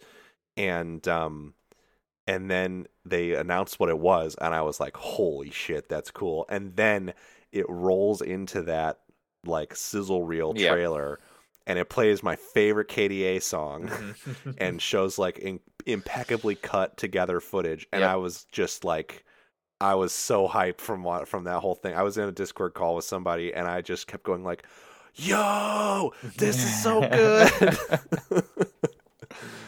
It was cool. Yep. That is a very. I feel like that's a good get for Microsoft. It is, yeah. A good partnership, and I wonder how that will expand, if it will or not, and how or long if it'll lasts, fizzle. Who knows? But either way, I mean, getting to play all those characters for even if it's just a few months, even if I just go into ARAM and just hit me up with these random characters. Let me say, if I were Microsoft and I were looking to test the waters on perhaps acquiring a company that doesn't have an issue with never having games out because they make a few of them that are very popular service games. I mean, I'm sure Riot would cost a lot of fucking money, but Tencent hey. owns part of that, owns them outright, I think. Yeah, I mean, who knows if they could even make Yeah. something like that happen? We would have to be buying it from Tencent. Yeah. But that would be a hell of a pickup. I'm not saying I don't like that. I'm not like, yeah, they should buy Riot. That's not what I'm doing here. I'm just saying from a strategic perspective. Sure. A partnership with them is a smart play. Yeah. Because Wild Rift is coming to consoles too. So eventually, there's no date on that or anything. So no, but you have to imagine that's mean, part of this conversation. Yeah, I would assume, but I would have expected maybe something about like, oh, play Wild Rift on console this winter or something. But who knows? I mean, maybe that was a goal of theirs as part of this, and it's just not ready yet or something. Who knows? Yeah, Wild Rift is good. I've played it on phones, and it's fun. I would prefer to play it with a controller, but I'll totally sit on the couch and play some Wild Rift when it comes to Xbox. Okay. Well, Plague Tale Requiem got another trailer that looks like more Plague Tale. It also looks a little bit Plague Tale originally to me. I remember it's an Asobo game, so they're flight sim people. I'm totally on board. Everything they make is perfect. But the original Plague Tale kind of I don't know if I can say Plague Tale is perfect, but sure, whatever. I haven't played it. I will. I'd like to, but the original Plague Tale definitely had a kind of unique look to the gameplay. Before it was coming out, at least, it had very much a vibe of like, yes, it's a stealth game, but it had a cool sort of, it's an adventure game. You're not really fighting at all. I know you do eventually in that game, but this game just looked like Assassin's Creed. I know, yeah. The new Plague Tale, it just looked like a stealth game, which is fine. I like those kinds of games a lot, so I will enjoy it. But yeah, it didn't have the same amount of unique character to it. I felt as the first one. It just was a very good looking stealth action game. Yeah. Also, Scorn got some gameplay footage, which was unpleasant to look at. It's so gross. I'm so excited for that game. That game. I want all of the gross. Give me all the buttholes. All the orifices. Overwatch 2 is going to be free to play this October. That's right. Yeah, that's where they said it. I am one of my partner and I are two people, the only two people alive that are excited for Overwatch 2, but I'm excited for Overwatch 2. I don't care, but most people don't, or they don't like it. Apparently they're doing away with loot boxes for Overwatch 2. Yeah, that's good. And it's going to be a battle pass system for going forward. Sounds good to me. But this also, it going free to play does solve the issue of Overwatch 1 and how do they work together and blah blah blah. So I wonder. Obviously, they can't count on this because something still could get in the way of the acquisition. But I wonder how much the Microsoft acquisition played into the decision to make Overwatch 2 free to play, or if it's everybody fucking hates us right now. I guess we need to if we make it free to play, then people won't be able to resist playing an Activision game. I don't know. Yeah, maybe. I don't know. I think a lot of that, obviously, the Activision Blizzard stuff fucking sucks. I think a lot of that, Oh, but didn't you hear they did an investigation and they did nothing wrong according to themselves? Yeah, I don't even have words. I think that the diversity matrix stuff that came out that everybody got really mad about. Totally get why people got mad. It's really bad look. It fucking sucks. At the same time, I'm not saying this is a good thing. This is not me being you're wrong to be mad. That is how tech companies create more diverse casts of characters is to put it in a spreadsheet, and it sucks. It's shitty. It's shitty that that's the world we live in, but when I saw that stuff, I was kind of yeah, this sucks, but if you don't think Disney has diversity matrices for its properties for Star Wars and Marvel, and if you don't think fucking Sony isn't doing that in their marketing meetings, I guarantee you all of these companies have shitty ass make people's identities into quantifiable numbers things going on. So that it didn't have the same. It didn't make me go like, I'm not fucking playing Overwatch 2. It was kind of like, yeah, it sucks that this is the world we live in for me, and totally go off on them. And I get it if it sours you on that, but I like those characters a lot, so I'm excited to play it. And then we got an announcement. We got another real-time strategy game about building civilization. Aura History Untold. I don't know. There's another one of those games. We were like, oh hell yeah, they got Civ 7. Fuck yeah, Nope. This is so cool. That it wasn't Civ 7. Not even like a Age of Empires thing, or not even another like one. It's a brand new one. I don't think we need more of these, but whatever. Go off. And then we got Hideo Kojima announcing that he is working with Xbox on some sort of cloud usage, some sort of game that will utilize the cloud. And maybe the game that there's footage out there of Overdose floating around isn't. Yeah, maybe that's not this. Who knows? It hard to say. Because Jeff Grubb was saying that like he might not even know what this game is yet. Like he has like an idea. Totally, that's what I mean. Yeah, he has like an idea of what this game will be. He's probably working on something else too, because I bet Norman Reedus was out there saying, "Oh yeah, we started working on the second one about Death Stranding." So, which, I mean, Overdose could be Death Stranding too. Yeah, and that's the thing that I've It's got the lady from it's got that lady, and they didn't show any. If they had something to show for this Xbox thing, I think they would have shown it. Probably. I will say, I think Death Stranding proves that studio will continue to put video games out, and so if they say they're working on something with Xbox, it may not happen for 5 or 6 years, but I believe them. It'll happen eventually. I was surprised how fast Death Stranding happened. Yeah. I think something will happen. Just no idea what it'll be. Mm-hmm. But yeah, it'll be interesting. I had multiple tweets saved in my notes of people going like, Kojima will never work with Xbox. I was like, I've been waiting for this day, and then I couldn't access those tweets anymore. Oh no. Yeah, I mean, never ever say never about any of this shit. Yeah. I just want to be like, come on, man. Come on. I've been waiting for like 2 years for this. It's called money. Yeah. Anyone will work with anyone for money. Yep. Speaking of money, Diablo 4. Oh, man. Diablo Immortal is bullshit, but Diablo 4 stuff was another big pop off for me. I was like, man, it looks like they finally made one of these that I'm gonna really like.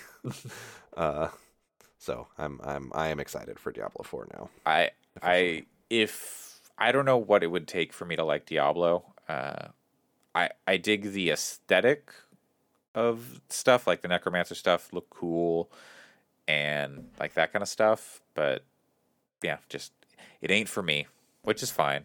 But the thing I don't like about Diablo 2 is it's this weird feeling of the remaster, which is kind of the most recent thing. There's this weird feeling to me of like, I don't love that I'm taking my character between different people's like save games and stuff, and it just feels weird to me the way that it's structured. Diablo 3 never quite got there for me with the structure either, but Diablo 4 looks like they're just making a top-down Destiny in terms of the way it's structured.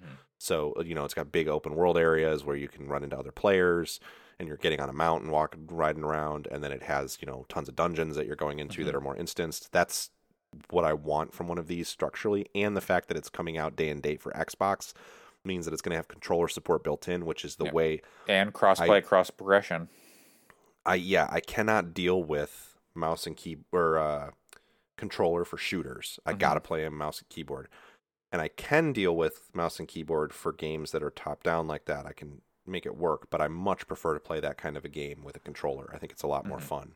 So I am very excited for that game to kind of tick all those boxes for me and maybe finally be one of those that I get into. So Fallout 76 has a new expansion, The Pit. If that's something you care about. I mean, I care about it. I don't care about Fallout 76 that much, but I loved The Pit. Okay. Back in Fallout 3. It was DLC for that game. I never played any of that DLC. It was good. The Pit's pretty divisive, I think, but I thought it was cool. I liked it. As Dusk Falls, I have some sort of narrative visual novel thing. I don't know. I do not like the look of that game. It did not intrigue me. Did not hit for me. I know you liked the look of Ark 2 and Vin Diesel's nipples coming next year. Okay. Yes, that's cool. It's great. I like Ark a lot. I hope that Ark 2 is... The problem with Ark is you basically can't really play it with small groups unless you do huge like difficulty tweaks that you have to manually... We're talking like as an admin go in and adjust like health percentages per enemy and stuff like that. Like it's built to be played on 100-player servers where people group up and then have a big group to go do raids and stuff. I hope Ark 2 is better suited for... It scales better for different groups of players. Sure. Because otherwise, I fucking love that game. Flintlock Siege of Dawn looks really good. It was a weird looking game. Yeah. It looks maybe like it's a little on the clunky side. Yeah, it does. But I love the look of it. It's got some interesting stuff going on with the weapons and the flintlock weapons and kind of doing weird aerial stuff. And it's sort of like in Mistborn in Era 2 when when he uses the guns, he jumps in the air, then he uses the guns, and then he reduces his weight, and the guns propel him backwards. There's a lot of that going on. Oh yeah, yep. They also, I don't know if this game is made by somebody who made another game, and I can't developed remember, by A44. Who's A44? Which, they made a game, and I was like, oh, I liked that game. Ashen. They made Ashen. Ashen, which is cool. Ashen is very good. So they have their last game was good, and I am not qualified to have a real opinion on this in any way because I am a white dude, but I think it's kind of cool that they did the thing. A lot of games have used a colonial aesthetic over the last few years and deserve, plenty of criticism for that because that is a charged aesthetic to just go in blind and use as this like just a cool art style. It's got a lot of historical context that is lost in things like New World and Greedfall, or is poorly discussed in something like Greedfall.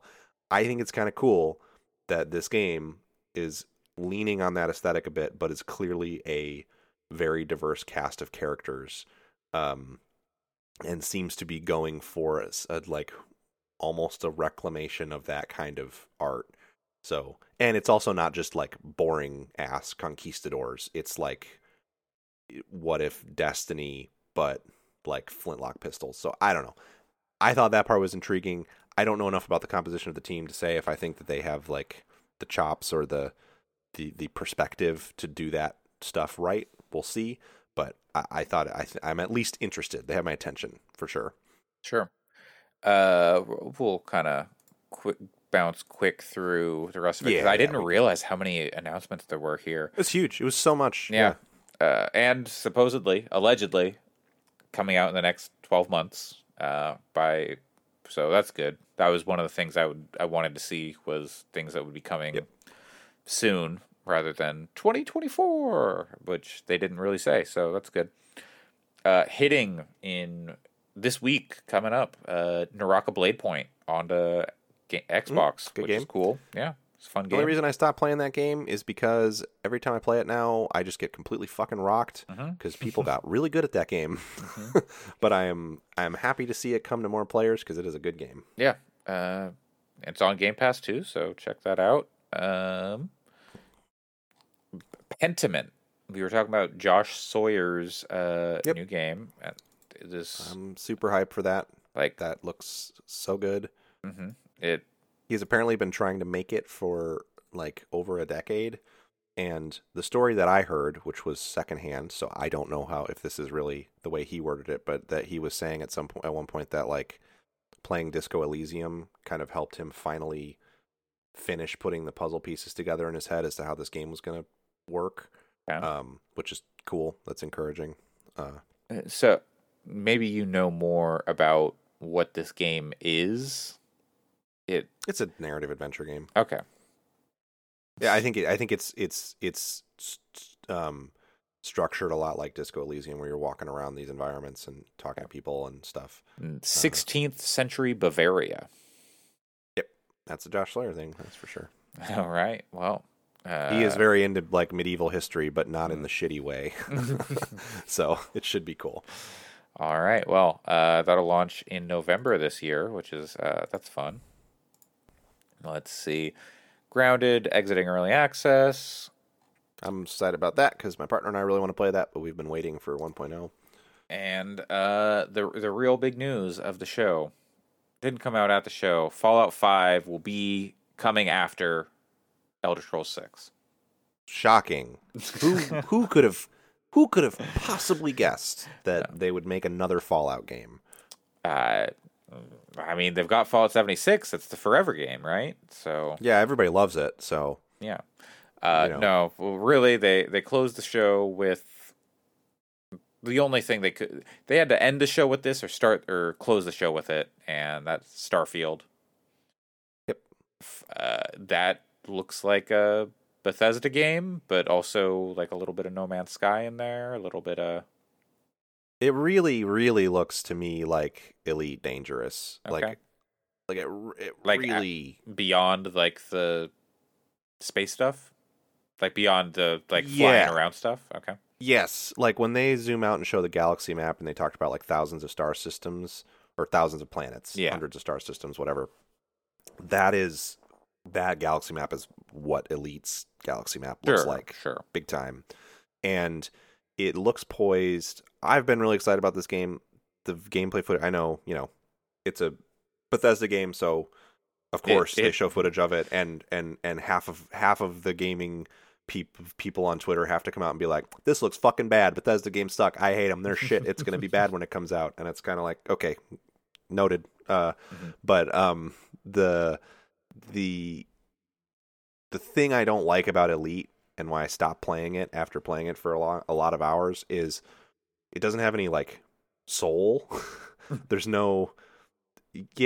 like a voice that talks when you dock at the stations, but there's like you don't talk to anybody. There's no story. The story happens over time, but it's like you read it in text boxes. It's not like it doesn't have the heart and soul of an RPG. And this game looks like it's structured very similarly to Elite in terms of the way the world is laid out, the universe is laid out, where you have these big procedurally generated planets that are mostly barren, but then have some stuff on them. But then it also looks like it has a lot of handmade environments, as you would expect, that are full of characters that have dialogue and that are giving you quests and stuff like that. So I saw that there are 3 or 4 main cities, which to me was like, that's it. But apparently they're very big and, main cities. So I'm assuming there are other smaller settlements scattered around these 1,000 planets. And look, they say thousands of planets. Or 1,000. 1,000 planets. Yeah, 1,000. Something about whatever. 1,000 planets. Whatever. I don't know, yeah. More planets you're going to go to than when you play through the game. Yeah. Most of this stuff, 80% of that content is going to be like, the planets in Mass Effect 1 or like Elite Dangerous planets. I don't have any illusion. If you think you're going to be spending thousands of hours picking through each of these planets, you're totally wrong. Yeah. Do not expect that from this game. This is going to be a game where where you will do things like, oh, I need these resource materials. I'm going to go to this random planet that says it's rich in them and do some like survival crafting style gameplay for 20 minutes and mine some minerals. That kind of stuff is I think going to be, for me anyway, enjoyable. So, and also I wouldn't put it past them to tuck away some cool stuff that is you're only going to find if you kind of happen upon it or happen upon the right Totally. breadcrumb trail, which could be cool. I mean, there's a lot of potential in there for there to be a lot of neat hidden stuff. So I don't know. I think the shooting looked whatever. It looked better than It, Fallout 4 to me, but not as good it, as a. it looked like It's not Destiny. It's Bethesda not Tarkov. shooting. Yeah.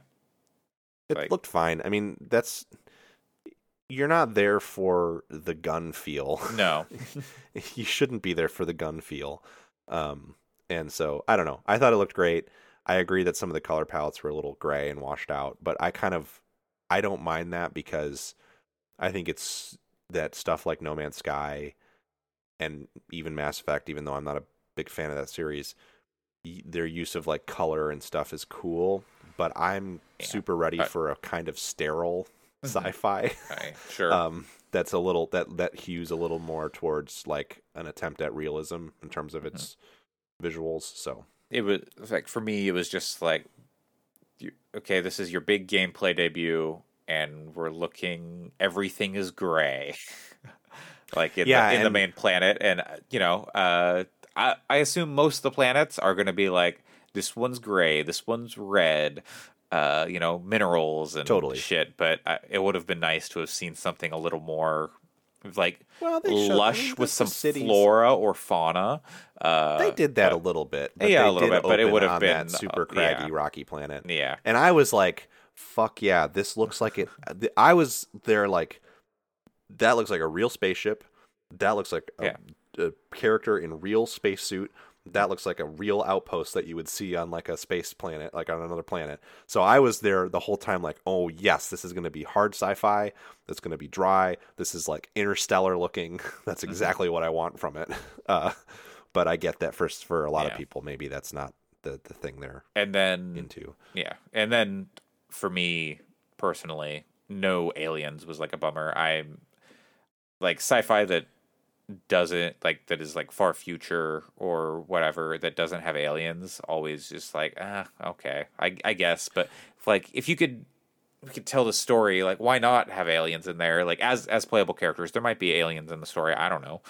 And there's like alien animals and stuff. Yeah. But personally, I would like the opportunity to make a Garfield alien as my player character. But what I'm saying is that's not what this game. Like, I am so glad you're not going to be able to do that because why are you glad that I can't go into my own personal single player game and make a Garfield alien? Why do you want to police the way I play? don't want you to have fun. I want you to experience a sterile, hard sci-fi story. You and Todd Howard. That's personally that's why Todd and I don't want me to have fun. No, I find my favorite science fiction stories are stories that are like humanity striking out and exploring, and then they stumble upon something really just like beyond human comprehension.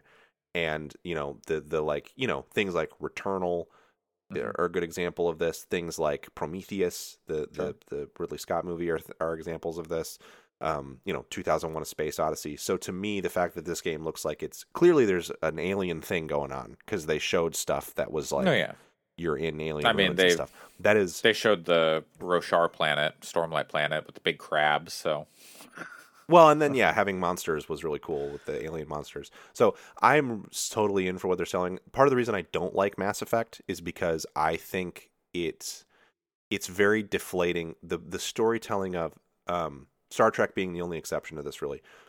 The concept of like humanity finally makes it to space and then finds out that there's a big interstellar community and all the aliens have already figured all the shit out, and so now humans are there, is kind of like, oh, so then there's going to be some big cosmic enemy that they all have to figure out together. And I mean, I don't even think the cosmic enemy stuff like aside, like I don't mind, and I prefer that the humans aren't like central to the operation, because I just, I don't like, I think it's weird and like narcissistic, basically, to be like, oh, we're humans, we're so great, and we'd be so important in the galactic scheme of things and whatever. And so when there's stuff like Mass Effect, and Mass Effect ends up going into this direction where humans become very important, and the Shepherd and all that stuff, but the idea of like, oh, there's a council and like humans are like having to fight to get onto it and stuff like that is more interesting to me than I think anything with like where humans the are the only yeah, presence. I get why you're saying that. I think for me, my interest in sci-fi largely comes from a desire to have us to like do real space exploration, or at Sure. least read about it. And so it's less to me about like just I would actually prefer to turn to like a fantasy setting for the kind of story that you're describing. That's where that stuff is more interesting to me. For me, science fiction, we know that at least on a local space, the kind of range of solar systems that Starfield is talking about, Yeah. we know that we would be the people, because if there were alien races with a council out there, we would have figured it out by now. Yeah. Like, we observe space in such a way that there would not be intergalactic politics happening without us knowing about it. Maybe on the other end of the universe, Yeah. like we can only see so far, but in the kind of like context that Starfield is exploring, the kind of space that Starfield is exploring, we know that there's weird stuff we can't explain that happens in certain areas, but we can be pretty sure that there's no alien councils in range of, you know, the space we can see.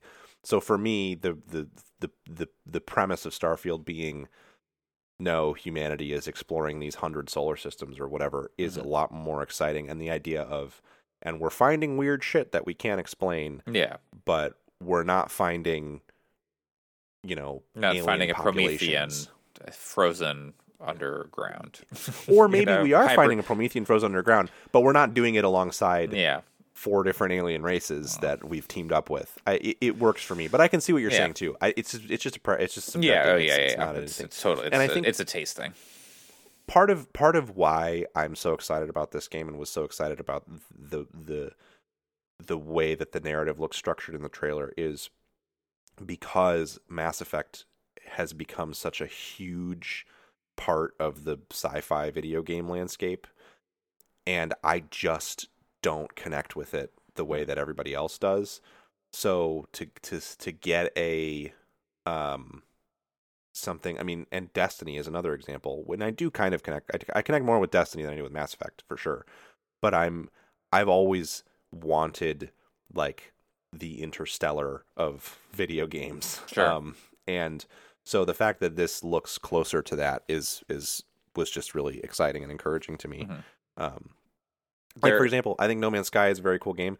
The thing that bugs me the most about No Man's Sky is I dock at a space station and there's all these really cool aliens and I can't fucking talk to any of them. Yeah. And I know that part of the game is uncovering their languages and stuff, but it's like the game feels dead to me. It doesn't feel like there's any like Yeah. Totally.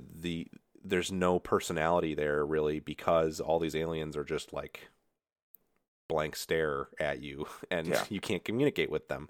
So the fact that this game looks like it blends those ideas of exploration and discovery so much with a cast of characters that are, you know, maybe not super stylized, but like actually there and people you can talk to and have conversations with is cool. But I just want to make Space Garfield. I mean, you can. There's games where you can do that. Not in this one, which is No. some bullshit. But you know, I'll take it up with Todd. I'll send an email. Give him a call. Yeah. From what I hear, he's you know. Oh, such a I'm huge sure dick, he's got you know. time. He can address it. He'll, you know, the game got delayed. They can add in a Garfield body type. It's, you know. I have breaking news. One of my friends just said, "Nobody told me Destiny 2 is just Destiny." I'm big in on this. Wait. Okay. Sure. Well, this week there were 2 other major events, I would say, or somewhat major, at least of relevance to our interests. One of those being Capcom is showcasing their kind of slate of games coming up. They had showed some stuff from Monster Hunter Sunbreak, which hey, that Looks cool. looks like more Monster Hunter Rise. That's good. Yep. I'm still waiting on World 2. They showed more Exoprimal, which I don't. That game does not look appealing to me at all. Yeah. That's I their don't dinosaur care game, about it. but I'm an arc guy. I'm, Once we're all get my dinosaurs. I'm Dino Crisis, baby. Come on, bring it on.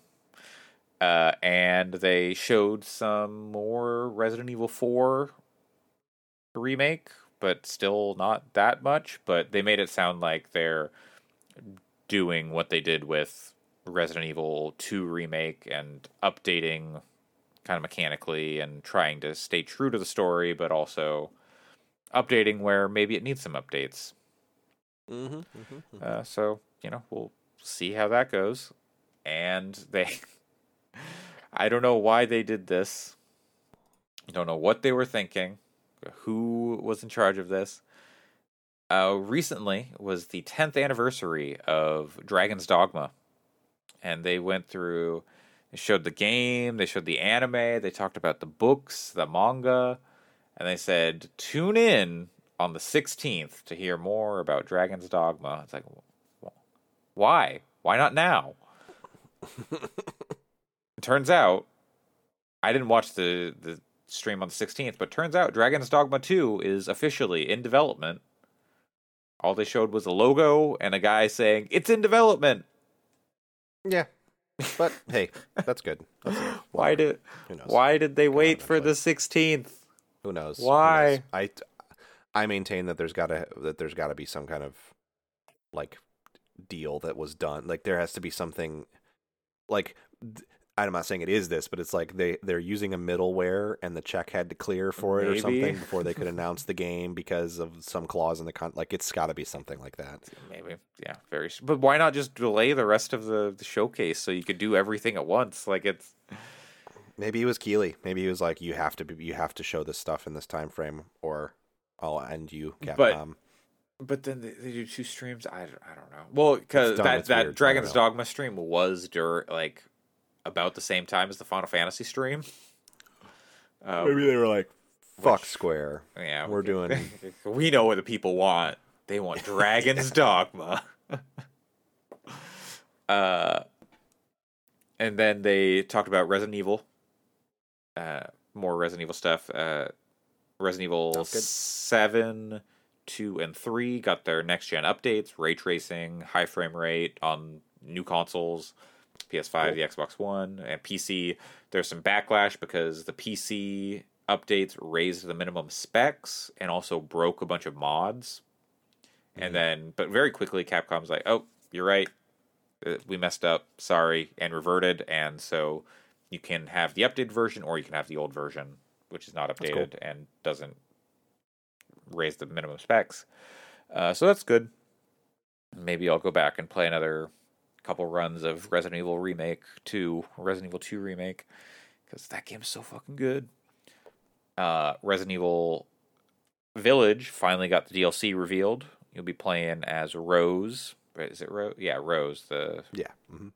Daughter's name. Playing in the future, 20 years from the events or whatever it is. It's way cooler than I would have expected. It DLC. I would have thought it would have been some weird side story. It sounds wild. I don't know if you. I haven't looked into it that much, but it is. I'm excited. The description is buck wild. There's some updates to the Mercenaries mode. You can play as Heisenberg, Chris, or as Lady Dimitrescu. Very cool. And when you play as Lady Dimitrescu, she's that tall, and she is just like picking people up and slamming them down. Yep. It's I should play some of that because it's fine. Haven't. And then the third person mode for Resident Evil Village, for the story mode, which you can play after you beat the game. You can go back through in third person. It's cool. Like the Resident Evil 2 remake or 3 remake, which, okay, sure, why not? So now Ethan actually has I'm a reading face, this description of this DLC and yeah. Wow. Yeah. It is. They really did just it is one of the strangest things that has ever happened to me narratively, that I went from not giving any of a shit about Resident Evil really, because it was always like, I don't know, I don't like that it's all just virus stuff, and then the retconning that they did for the whole series with Resident Evil Village was like, nope, now it's a Lovecraft story. The whole thing. It's Lovecraft all the way down now. Kind of, yeah. Just like, okay, now I'm in on all of it. Well, yeah, so that was the Capcom event. And then the last event, at least that I'm aware of, last one I checked in on, was the Final Fantasy VII 25th anniversary event, where they showed a couple games, multiple games, which, of course, it's Final Fantasy VII. There's always a Final Fantasy VII game in development. There was a mobile game that, not the first Soldier. It's like Final Fantasy VII, but mobile. I don't know. It's weird. Final Fantasy's first Soldier, totally get like some new classes and stuff. Who cares? They could make an abridged version of Final Fantasy VII that has turn-based combat that uses assets from Remake, and that would make total sense to me. And release it, like do it the way they did the Kingdom Hearts mobile game, where like it came out over time. Just do that with Final Fantasy VII. It totally makes sense to me. What is this game called? No, Ever Crisis. A new episodic single-player mobile game that will allow players to experience the world of Final Fantasy VII and its connected stories, including that of the original Final Fantasy VII. Yeah, this looks like, totally. Looking at this is exactly what I would think it would be. Yeah. I have no interest whatsoever in this, but you know what? Yeah. Go for it. So, yeah, people love Final Fantasy VII. Remake, Final Fantasy VII Remake Intergrade, now on Steam, as of... I know, I almost bought it. I think it'll play like better on my PS5, probably. Yeah, but I could play it on Steam Deck. Yeah, well, I mean they showed it on the stream. They showed it on Steam Deck. I know, but I'm not doing it. That was how they announced it was on Steam. It's like, hey, it's on the Steam Deck. I will play Intergrade at some point. I don't want to play it right now, so there's no reason for me to buy it right now. Yeah. Mostly, I just really like Final Fantasy VII Remake, so when I opened Steam and it had the big banner at the top, I was clouds staring you down. And I clicked on the page and saw that it was on sale for 20% off or whatever, and I was like, I could just buy it now, but no. Well, I'll buy it in the holiday sale or something. It's even more off. Spend that Final Fantasy VII Remake money on Final Fantasy VII Crisis Core Reunion. Hell yeah. Which will come out this winter. Be cool. They were full remaster the PSP original and brings the game and its unforgettable story up to date for modern platforms. That game was a really key link in the chain of Final Fantasy VII's combat system turning into kind of what it was, or Remake's combat system. Like Crisis Core is like an action game. Yeah, it's not quite as smooth as 7 Remake, but I think it'll play pretty good. It won't be quite that good, but it'll be worth playing. I think it'll be fun. It's a good game. And it does look, from the trailer, it looks a little like lower fidelity than like a Remake. So it does seem like this is not like as high budget. They're just kind of doing... It is a step up from a PSP game, but it doesn't look like Final Fantasy VII Remake, total quality wise. Or Final Fantasy VII Rebirth, the second installment in the Final Fantasy VII Remake trilogy, which they also announced. They have not announced the third game, but yeah, I am very excited. This will be coming next year in the winter, or I guess it could be coming 2024 too. Winter spans that time. They appear to be leaning fully into the what the fuck is going on here angle of Final Fantasy VII Remake. So if you haven't played Final Fantasy VII by now and you watch this trailer, you'll be like, what the fuck? Who? What? What's going on? But also, I think you could watch this trailer and just be enticed to play.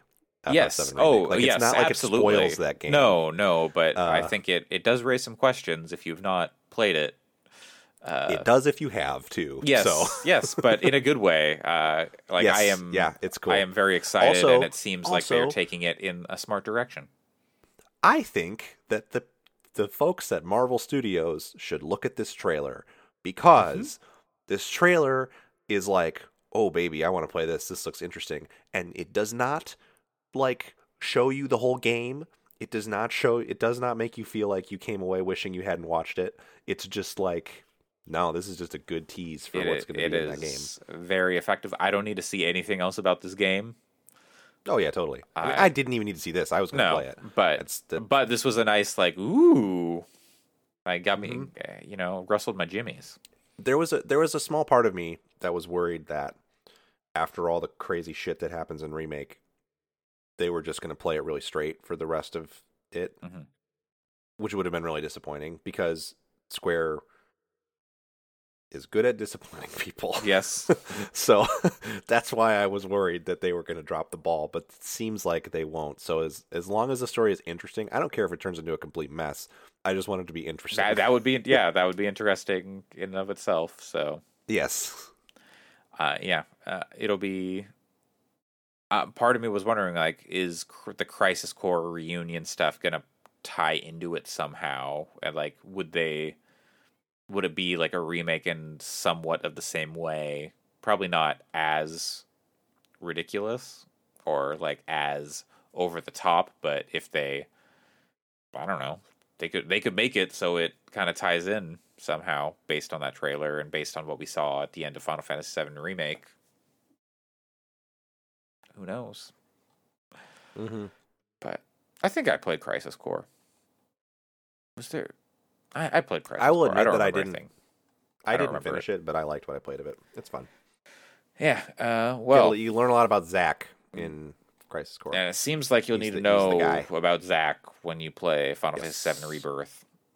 Yes. I think it's. I would advise people to perhaps, if they are invested in the narrative of Final Fantasy VII Remake, I think Crisis Core Remake or whatever remaster reunion is going to be important, because I also bet that while it sounds like it's less of a remake and more of a upres, like a remaster, I would bet that the story will be massaged in such a way to make it slot in with Final Fantasy VII Remake and Rebirth. I would be shocked if it wasn't.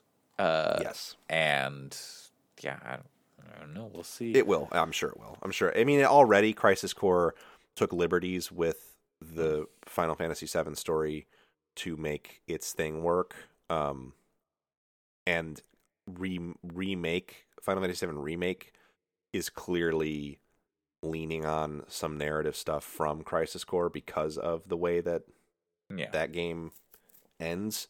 So yeah. And my question for you. So they said the first game, Final Fantasy VII Remake. The second game, Final Fantasy VII Rebirth. The third game in this trilogy. What do you think will be the subtitle? They can't do Rebuild, right? Because no, they could. That's an Ava thing. Yeah. They could do Rebuild. I could see that. Okay, they could do Revengeance. You play Reloaded. You play as Vincent. Whole game. That's it. It's a boomer shooter where you play as Vincent. Oh my god. Okay, so not Revengeance. Returnal. I don't. They're not going to do Revengeance. Those... That's only Metal Gear Solid. They're not going to make up a word. Game too. Yeah, I know. I think Ratchet and possible, Clank. The retro. I would have said like something like reintegrated, but they did integrate. Yeah. So No. Revolution. What was the new Matrix? No, Resolution. Final Fantasy VII Resolution. Okay. Oh. Yeah. Maybe.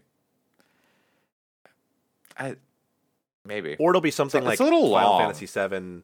It'll be something like Final Fantasy VII Neon or something that just totally doesn't make any fucking sense at all and isn't even doing the same thing with the re. Well, we'll see. But yeah, I'm just excited to have that to look forward to, even though I know it's like over a year away. Hey, but look, when Final Fantasy VII Remake came out, we were all dreading like this is going to take them 10 years to finish. Hmm. Seems like if Rebirth is coming out in 2024, maybe we'll actually see this story wrapped up And like they committed to in before it 10 was or less years. We don't know how many games this is going to be. To Exactly, now, yeah. this is 3 games, which that's good. Yeah. And Yep. like gives like the okay. Well, now it's too early to say. We don't know where the story's going to go, but when we get to the end of Final Fantasy Rebirth, we can say, okay, we can kind of maybe start to puzzle out where things might go at the end, even though we'll probably have no way of actually knowing. But that's okay. I anticipate that it's going to have it's going to end, the events are going to be similar to what happens in the original Final Fantasy VII. However, there is going to be some fucking like whoa thing where now it all goes sideways. Deus Ex Machina near the end. I mean, we've already gotten the moon, but in a good way. Yeah, yeah, it'll be something like that. I think that we're going to get those moments in each of the games where it's like most of the events are the same, and then there's something that happens where you're like, "What the fuck?" Mm-hmm. And I bet once the 3 are finished, it's still going to be like, "What the fuck?" And we're going to have to like puzzle out a lot of the stuff. Yeah, which is fine. That's what I want. Yeah, that's what I want. I don't want all the answers. No, absolutely not. I just want to, it's going to be a good time, and I can't believe I'm excited for a Final Fantasy VII game. I'm excited for 3 Final Fantasy VII games multiple Final Fantasy VII games, Maybe next year for Dirge of Cerberus. They should. The Dirge of Cerberus was shown on the stream. Oh, cool. Because it was like acknowledging like all the Final Fantasy VII. Oh, actually, sure. Because you up-res Crisis Core, whatever. You remaster Crisis Core before Rebirth, and then you do Dirge of Cerberus before the final one. That's out of order of the order they came out in. Dirge of Cerberus was before Crisis Core, but who cares? Like they can totally do whatever they want. Vincent hasn't shown up yet, so well, he should show up in Rebirth theoretically. That you hope, but it wouldn't make sense for new players for him to show up in a game this winter. Exactly. So yeah. Mm-hmm. I mean, none of it's going to make sense, but that's now. 90% of the events of Final Fantasy VII Remake make sense. Sure. Yeah, they do. But the whole thing they're doing is just like, okay, sure, I guess you could do that. I guess if someone gave you the money to do it, sure, go ahead. But people were disappointed that it's not on Xbox, which totally understandable. Crisis Core will be on Xbox and like on everything. So I wonder if. Like, I wonder when this exclusivity is gonna like wind down, and will these future games be on other consoles and PC at launch or Sony exclusive? I don't think it was mentioned at all in the trailer. So, next winter on PS5, according to this story, according to SquareEnixGames.com. So, never mind. Well, that is how we're going to wrap up. We went long again today. We were doing some short podcasts before, Pat, and then Summer Games Fest. Video games happened. Yeah, video games. Don't worry. Video games are going to stop happening. Soon. It's any day now. I am hot as fuck to play Neon White. Holy shit! Mm-hmm. I've probably just gonna grab that game, and I don't know. It sounds so good, from what I've been hearing from people. Yeah, I don't know. I didn't even realize it was coming out yet, and then suddenly, oh, it's out. Oh, fuck. Okay. Yes. So I want to play that. I was waiting till the end of the show to say I want to play some Neon White, but it sounds like hardcore, super fast-paced, first-person shooting with interesting mechanics, and then also an actually pretty good anime homage story that is like horny in the right ways. Like, sign me the fuck up. The review, the Steam review that I saw that was like, I should just buy this game, was somebody said, straightest man alive experienced the joys of homoerotic subtext. And that is like, that is exactly the kind of stuff, anime narrative stuff that I enjoy. So, okay. Well, maybe we'll hear about that next week. yeah, I'm gonna pick it up and play some of it. All right. It's not. I'm not. I got a lot of Destiny to do, so this is not me abandoning Destiny for Neon White. But I do want to play some of it. Seems like a good jump in, play it for a half hour, and jump out game too. Maybe, yeah. Well, now you're gonna. If you play it, then I'm gonna want to play it, and this is just no good because I don't have the money. We're both gonna like it too. Oh yeah, I just don't have. Look, the money man, for it right I had now. to buy $260 in tires that I was not expecting to yesterday, so I feel you. Yeah, it's money, right? It's just. Oof. Thankfully, it's only $20, so it's not. Yeah. It's not if it were a $60 game, I would not be buying it. But absolutely. But hey, I thought it was on Steam Next Fest. I thought that's why people were talking about it, but no. nope, it's just out. Wow. Good for Ben Esposito. Mm-hmm. And I'm excited to see what he did with it too, because I liked Donut County, but I didn't love Donut County, and this looks like a game that I could maybe love. So, okay. Well, good job to you, the listener, for making it through episode 227 of the Gaming Fix podcast on June 18th, 2022. You can find the podcast on Twitter at FixPodcasts. You can send us an email to gaming@fix.space with your thoughts on the Final Fantasy VII Remake and why it is very good. And that's all we want to hear about it. And your theories on how Crisis Core Reunion will or will not tie into the remake. And Pat, where can people find you? You can find me at PJCPlays on Twitter. Great. And you can find me in Savathun's Throne World at COOLSL4W, killing Hive. And you know, this is it. It's my last thing I'm going to say. It's a real big fuck you that they took out Forsaken and put Scorned in this expansion.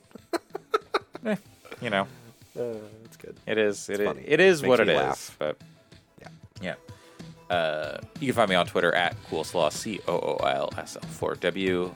We'll be back next week with another episode of the Gaming Fix podcast. Stay wet, gamers.